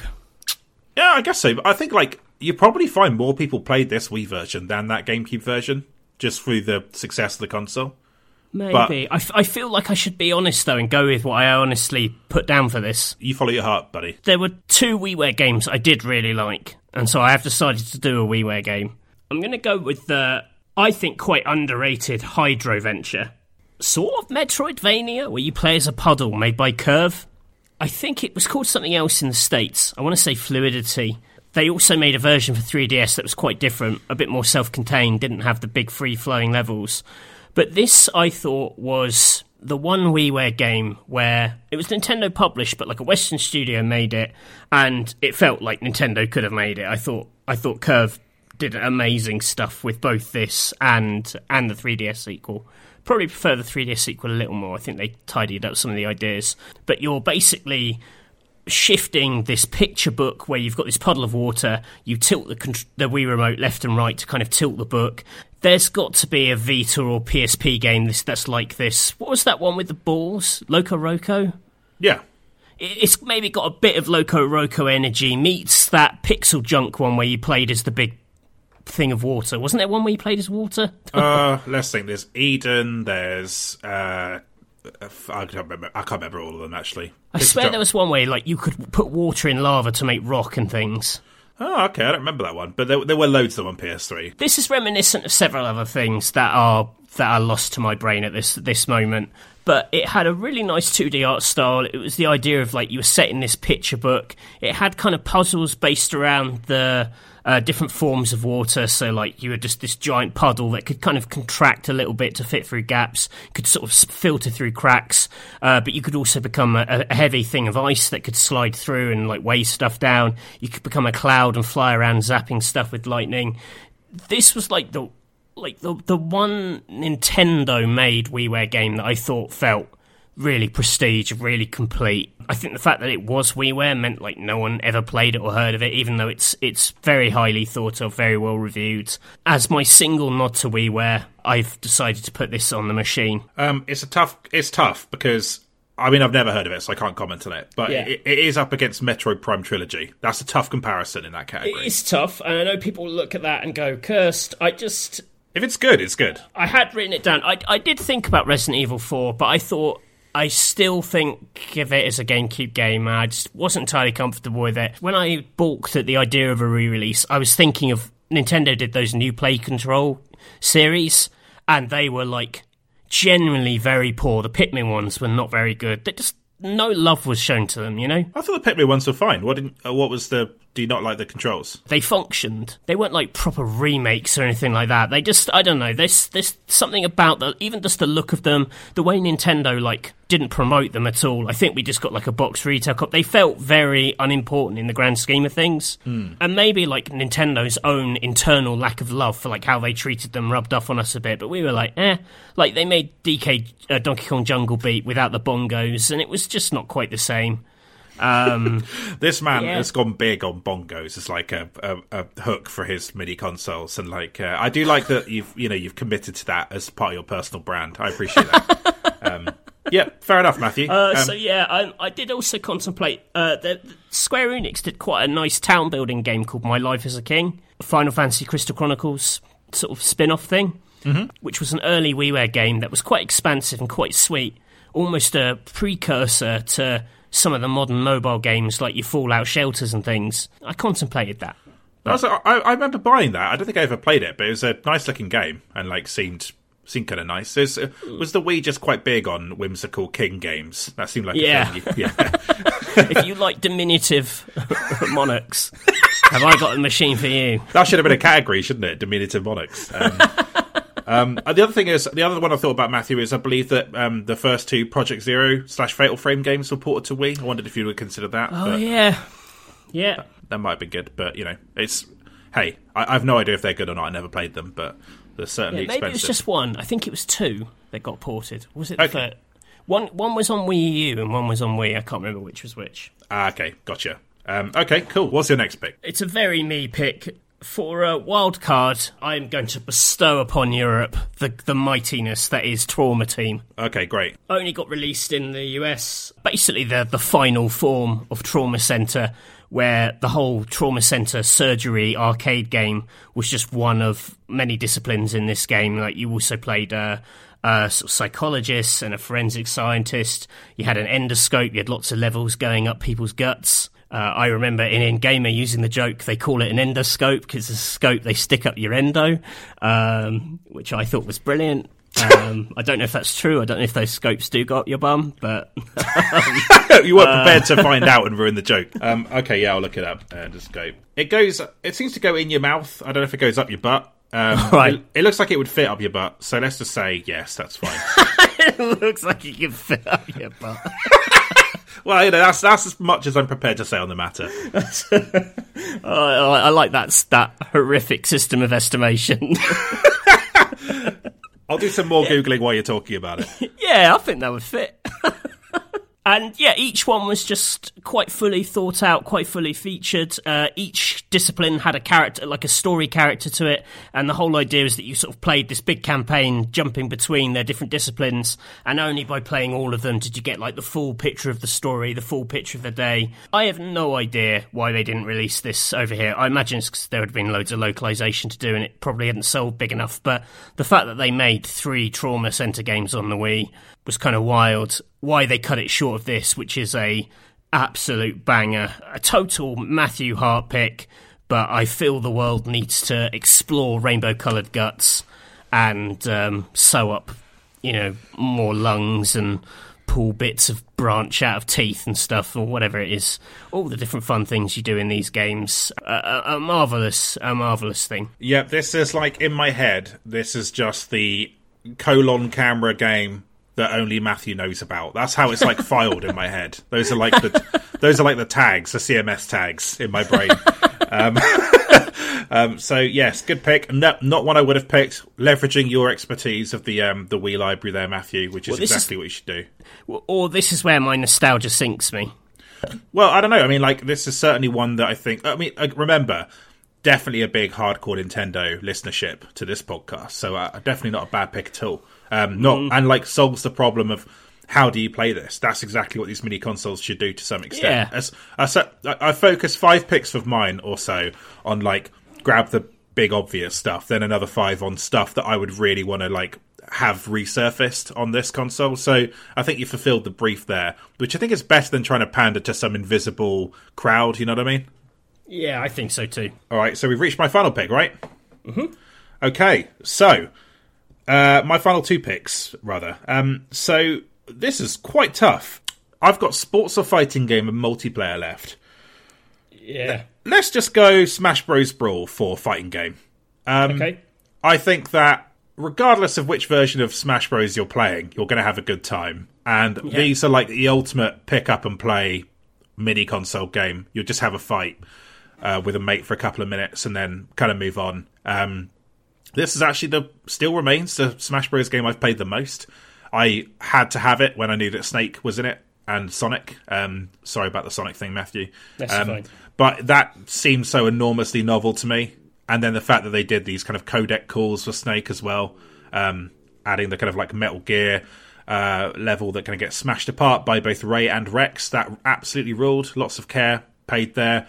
The fact that this also bundled in a bunch of the best Melee maps too, including Big Blue, which, as I've said before in this podcast, is my favourite of all of the Smash maps. Stages. They're just a fantastic moving F-Zero stage. Really, really good. Packed with content. Yes, you can argue that the Switch one is the ultimate version of this game. I don't contest that. But, I don't know, to have neither of these consoles with a Mario Kart or a Smash on it would be weird, I think.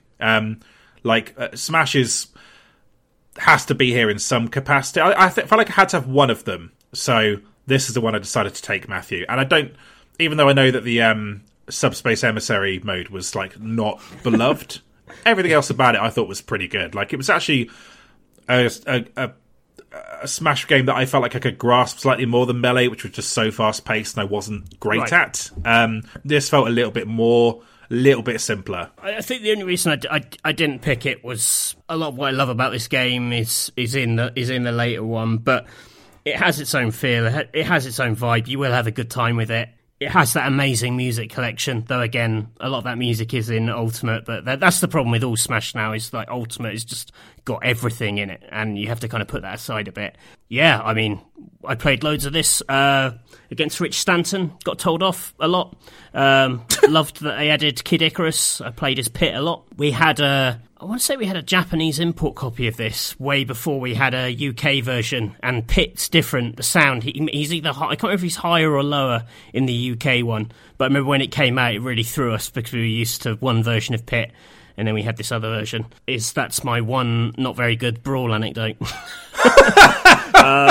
But yeah, of course, Smash Brothers. Pokemon Trainer as well. I fucking love that character. Did they replace Pokemon Trainer with just Charizard in the Wii U one? Maybe I'm wrong about that, but I'm pretty sure Pokemon Trainer was tweaked for the Wii U one. A lot of them sort of blur into a mass for me now, unfortunately. So yeah. This one I remember just vividly because I did play through all of Subspace Emissary and I did play a bunch of the multiplayer. So yeah, I'm a fan. I also think that, again, whenever I see people play these mini consoles, they always, if I see people with a mini SNES, they'll play Mario Kart first. They just will, even though they know that that's not the best Mario Kart they can be playing. So I think that this belongs on a mini console for that reason. Last pick then, multiplayer. Let's just take Wii Sports. So thought about the Beatles Rock Band for this actually. But yeah, it's not particularly Nintendo really. It's kind of like very multi-format, and I played it on Xbox. But I thought not actually a bad pick in terms of like a game that you can't really get now. But I also thought that because you have to have the plastic controller with it, I would find that deeply unappealing to have one of those in my house in 2022. So that's why I kind of discounted it, Matthew. Wise. Yeah.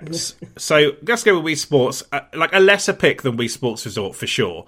But to a lot of people, the nostalgia of a mini console will be about playing this game that everyone played. And like, you know, having a game of bowling and tennis and all the rest of it. Fun multiplayer times. I think that like, in terms of pick up and play, multiplayer, turn on your mini console, the psychology here works. There wasn't like a load of other good options for this category though, to be honest. Again, I just really didn't like the Mario Kart on this. I found it very unappealing and would have been a bit of a weak sauce pick. So I guess I'll pick like what is to most people the representative game of this console. And like I say, I would have preferred to have Wii Sports Resort, which I accept as a better pick, but I think for a multiplayer Wii experience, this has a place for sure. Any thoughts? It's the definitive Wii game. Like, even with my justification of thinking about the crossover games, I still almost picked it alongside Wii Sports Resort.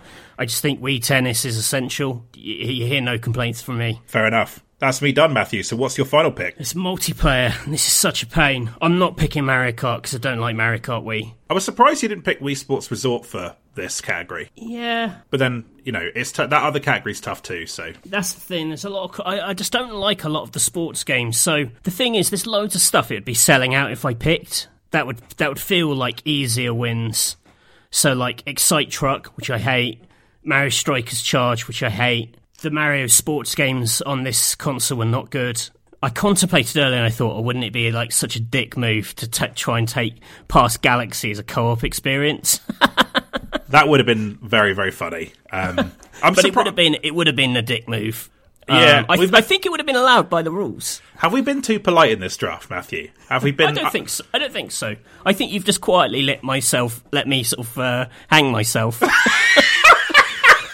which is great. I don't think I did actually. I think I was like quite because I tried not to be super aggressive at the start, like I have been in previous ones. So I just think it's a little bit like Metroid, 2 Zeldas, a Mario Galaxy, a Smash Brothers. I think I'm not sure I've played quite the blinder I thought I would here.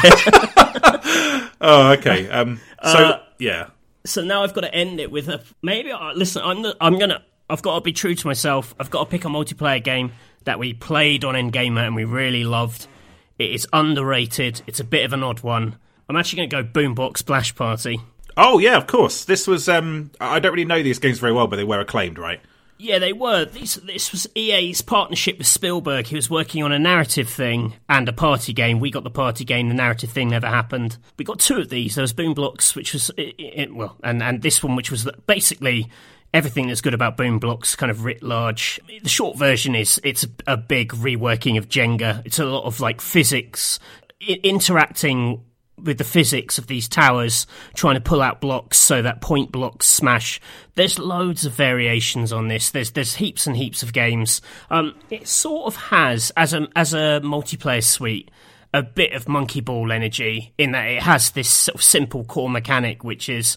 you know, it's basically Jenga, and then it riffs on it in lots of different ways. So there are ones where it's just about smashing stuff. There's ones where it's more of a shooting gallery. There's things where you're trying to set up chain reactions. There's things, you know, different rule sets, different criteria for scoring that changes up the core of it. I really liked how polished this was. This was like... EA always went quite big on Wii. I don't think they got it right a lot of the time, but they never really sort of skimped on their Wii originals. Like, I didn't care for like any of the My Sims games, but they were quite handsomely made. They just weren't targeted at me. But this was very, very polished, very fully featured. It had an awesome like level building suite and, you know, basically an endless stream of downloadable levels once you were done with the hundreds that they included in it. I've written down in my notes, it's the Forza Horizon of Jenga games. In that it just so fully explores the idea in single-player, multiplayer, user-created. This is really big and rich, very easy to play because it's all just like pointer-controlled. You're just pointing and then sort of flicking the remote to kind of pull things out. But just big, satisfying, chunky style. Could have been a Nintendo game. Some of the characters and framing are a little tacky and sort of westernised, but the core playfulness of tumbling blocks feels very Nintendo-esque to me. We really loved it on the mag. We liked the first one, but this one just completely blew it out of the water in terms of what it did. Not like a massive mega hit, but I think it's something everyone will enjoy playing. Yep, I think a good pick in that respect. A good discovery pick. I would have picked. I was thinking about picking this for the puzzle category, one of the Boombox games. I didn't have the experience of them, but I did watch a bit of it on YouTube, and I thought that looks pretty cool, actually. The Forza Horizon of Jenga games is like the most Matthew Castle kind of statement. I mean, that is such an upsell.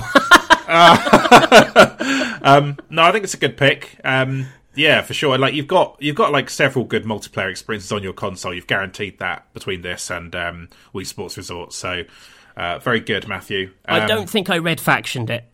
I don't think so, no, which is good, because this is your home turf, as we know. Yeah, so we've done it, Matthew. That's the draft. Like, it was slightly longer than normal, but I think it was really, really good. Like, there's some really fucking good games in there. Shall we recap? And then we'll talk about some of the games we missed. Okay, so for Category 1 multiplayer, I picked Wii Sports. I picked Boombox Bash Party. For Category 2 Action RPG, I picked The Legend of Zelda Twilight Princess. I've got Super Paper Mario. For Category 3 Platformer, I've got Super Mario Galaxy. I've got Super Mario Galaxy 2. For Category 4 Sports or Fighting Game, I have Super Smash Bros. Brawl. I've got Wii Sports Resort. For Category 5 Shooter, I have Ghost Squad. I've got Sin and Punishment, Successor of the Skies. Category 6 Wii Motion Plus game, I have The Legend of Zelda Skyward Sword. I've got Red Steel 2. For Category 7 Re-release or WiiWare game, I have Metroid Prime Trilogy. Hold on to your hat, I got Hydro Venture.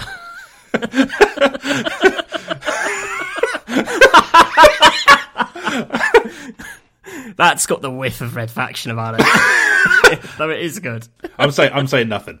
For Category 8 Puzzle or Survival Horror, I have Silent Hill Shattered Memories. I've got Zack and Wiki, The Quest for Barbaros's Treasure.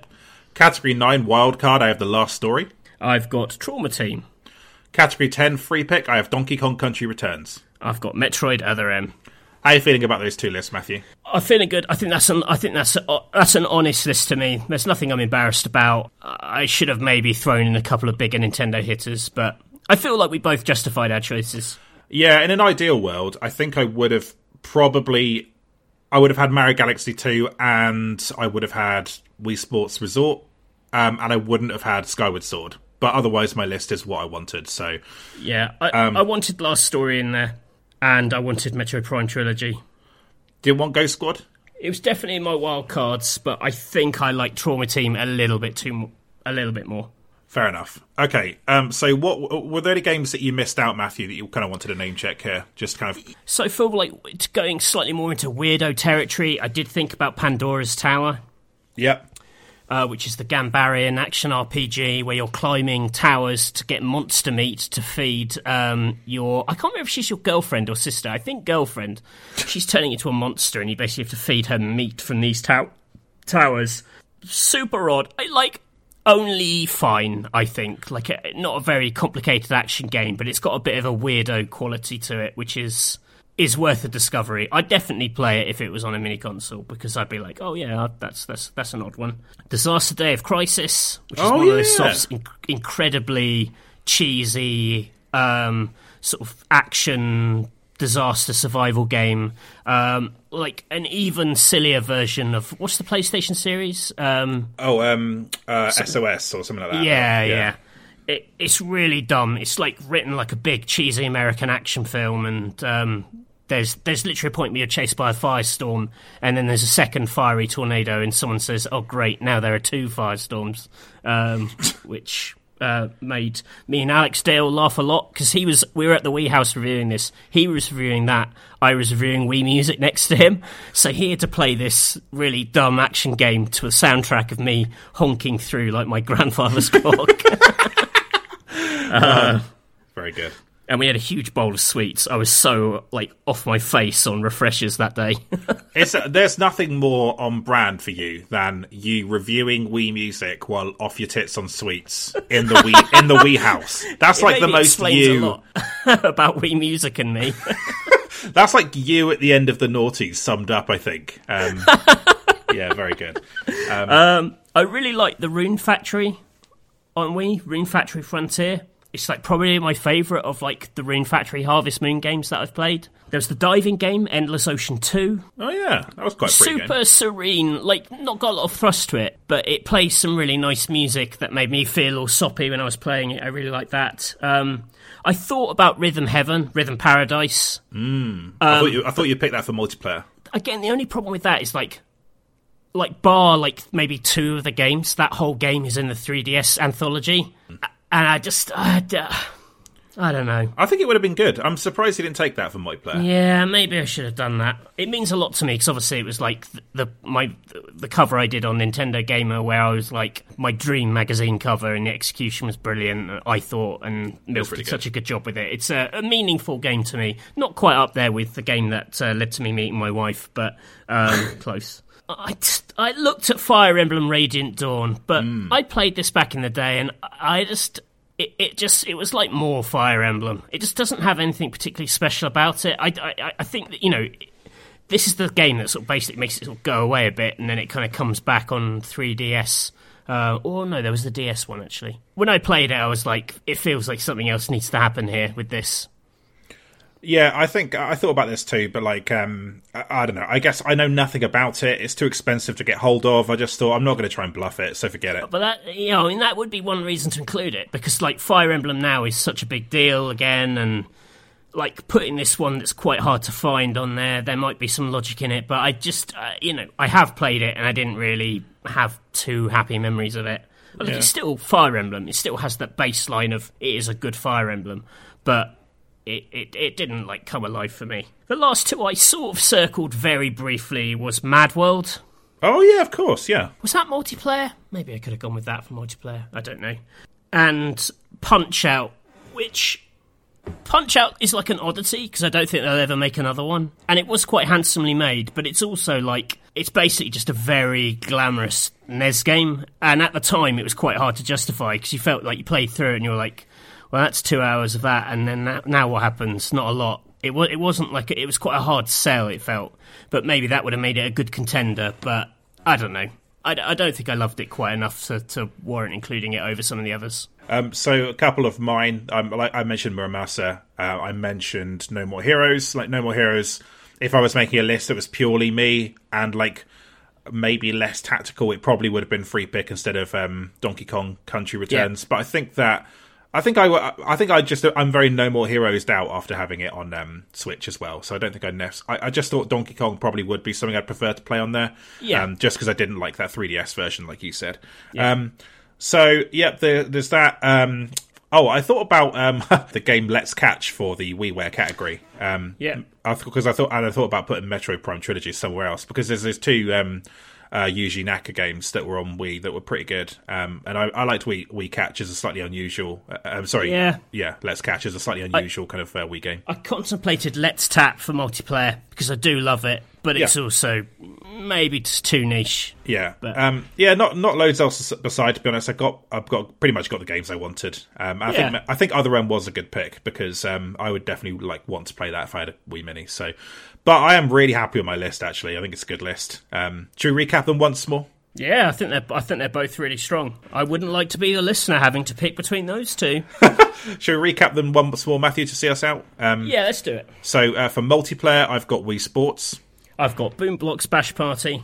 For action RPG, I've got The Legend of Zelda Twilight Princess. I've got Super Paper Mario. Just Super Paper, not the Super Paper Mario. It's just Super Paper Mario. I've got, for Category 3 platformer, I've got Super Mario Galaxy. I've got Super Mario Galaxy 2. For sports or fighting game, I've got Super Smash Bros. Brawl. I've got Wii Sports Resort. Category 5 shooter, I've got Ghost Squad. I've got Sin and Punishment, Successor of the Skies. Wii Motion Plus game, Legend of Zelda Skyward Sword. I've got Red Steel 2. Re-release or WiiWare game, I've got Metroid Prime Trilogy. And I've got Hydro Adventure. Category 8 puzzle or survival horror, I've got Silent Hill Shattered Memories. I've got Zack and Wiki, The Quest for Barbaros' Treasure. I realise I've said that name different every time I've said it, but just move on. Category 9 wildcard, I've got The Last Story. I've got Trauma Team. And category 10 free pick, I've got Donkey Kong Country Returns. I've got Metroid Other M. Oh, that was really good. A good draft, Matthew. I enjoyed that. It was great draft. Loved it. Loved yeah. revisiting those games. Loved revisiting that era. Great stuff. So, Backpage Pod on Twitter. Pinned tweet. I'll put it up as soon as I wake up on Friday morning. You can go vote for whether me or Matthew wins this draft. And as I say, our next draft is coming in February. That'll be the Game Pass competitor draft. We build our own versions of Game Pass from different categories, and you vote on that. So it's going to be fun. Matthew, where can people find you on social media? Mr. Basil _Pesto. I'm Samuel W. Roberts. If you'd like to email the podcast, it's backpagegames@gmail.com. And we'll be back next week with our mailbag, our third mailbag, Matthew. Ooh. Yes. See you later. Bye-bye. Bye.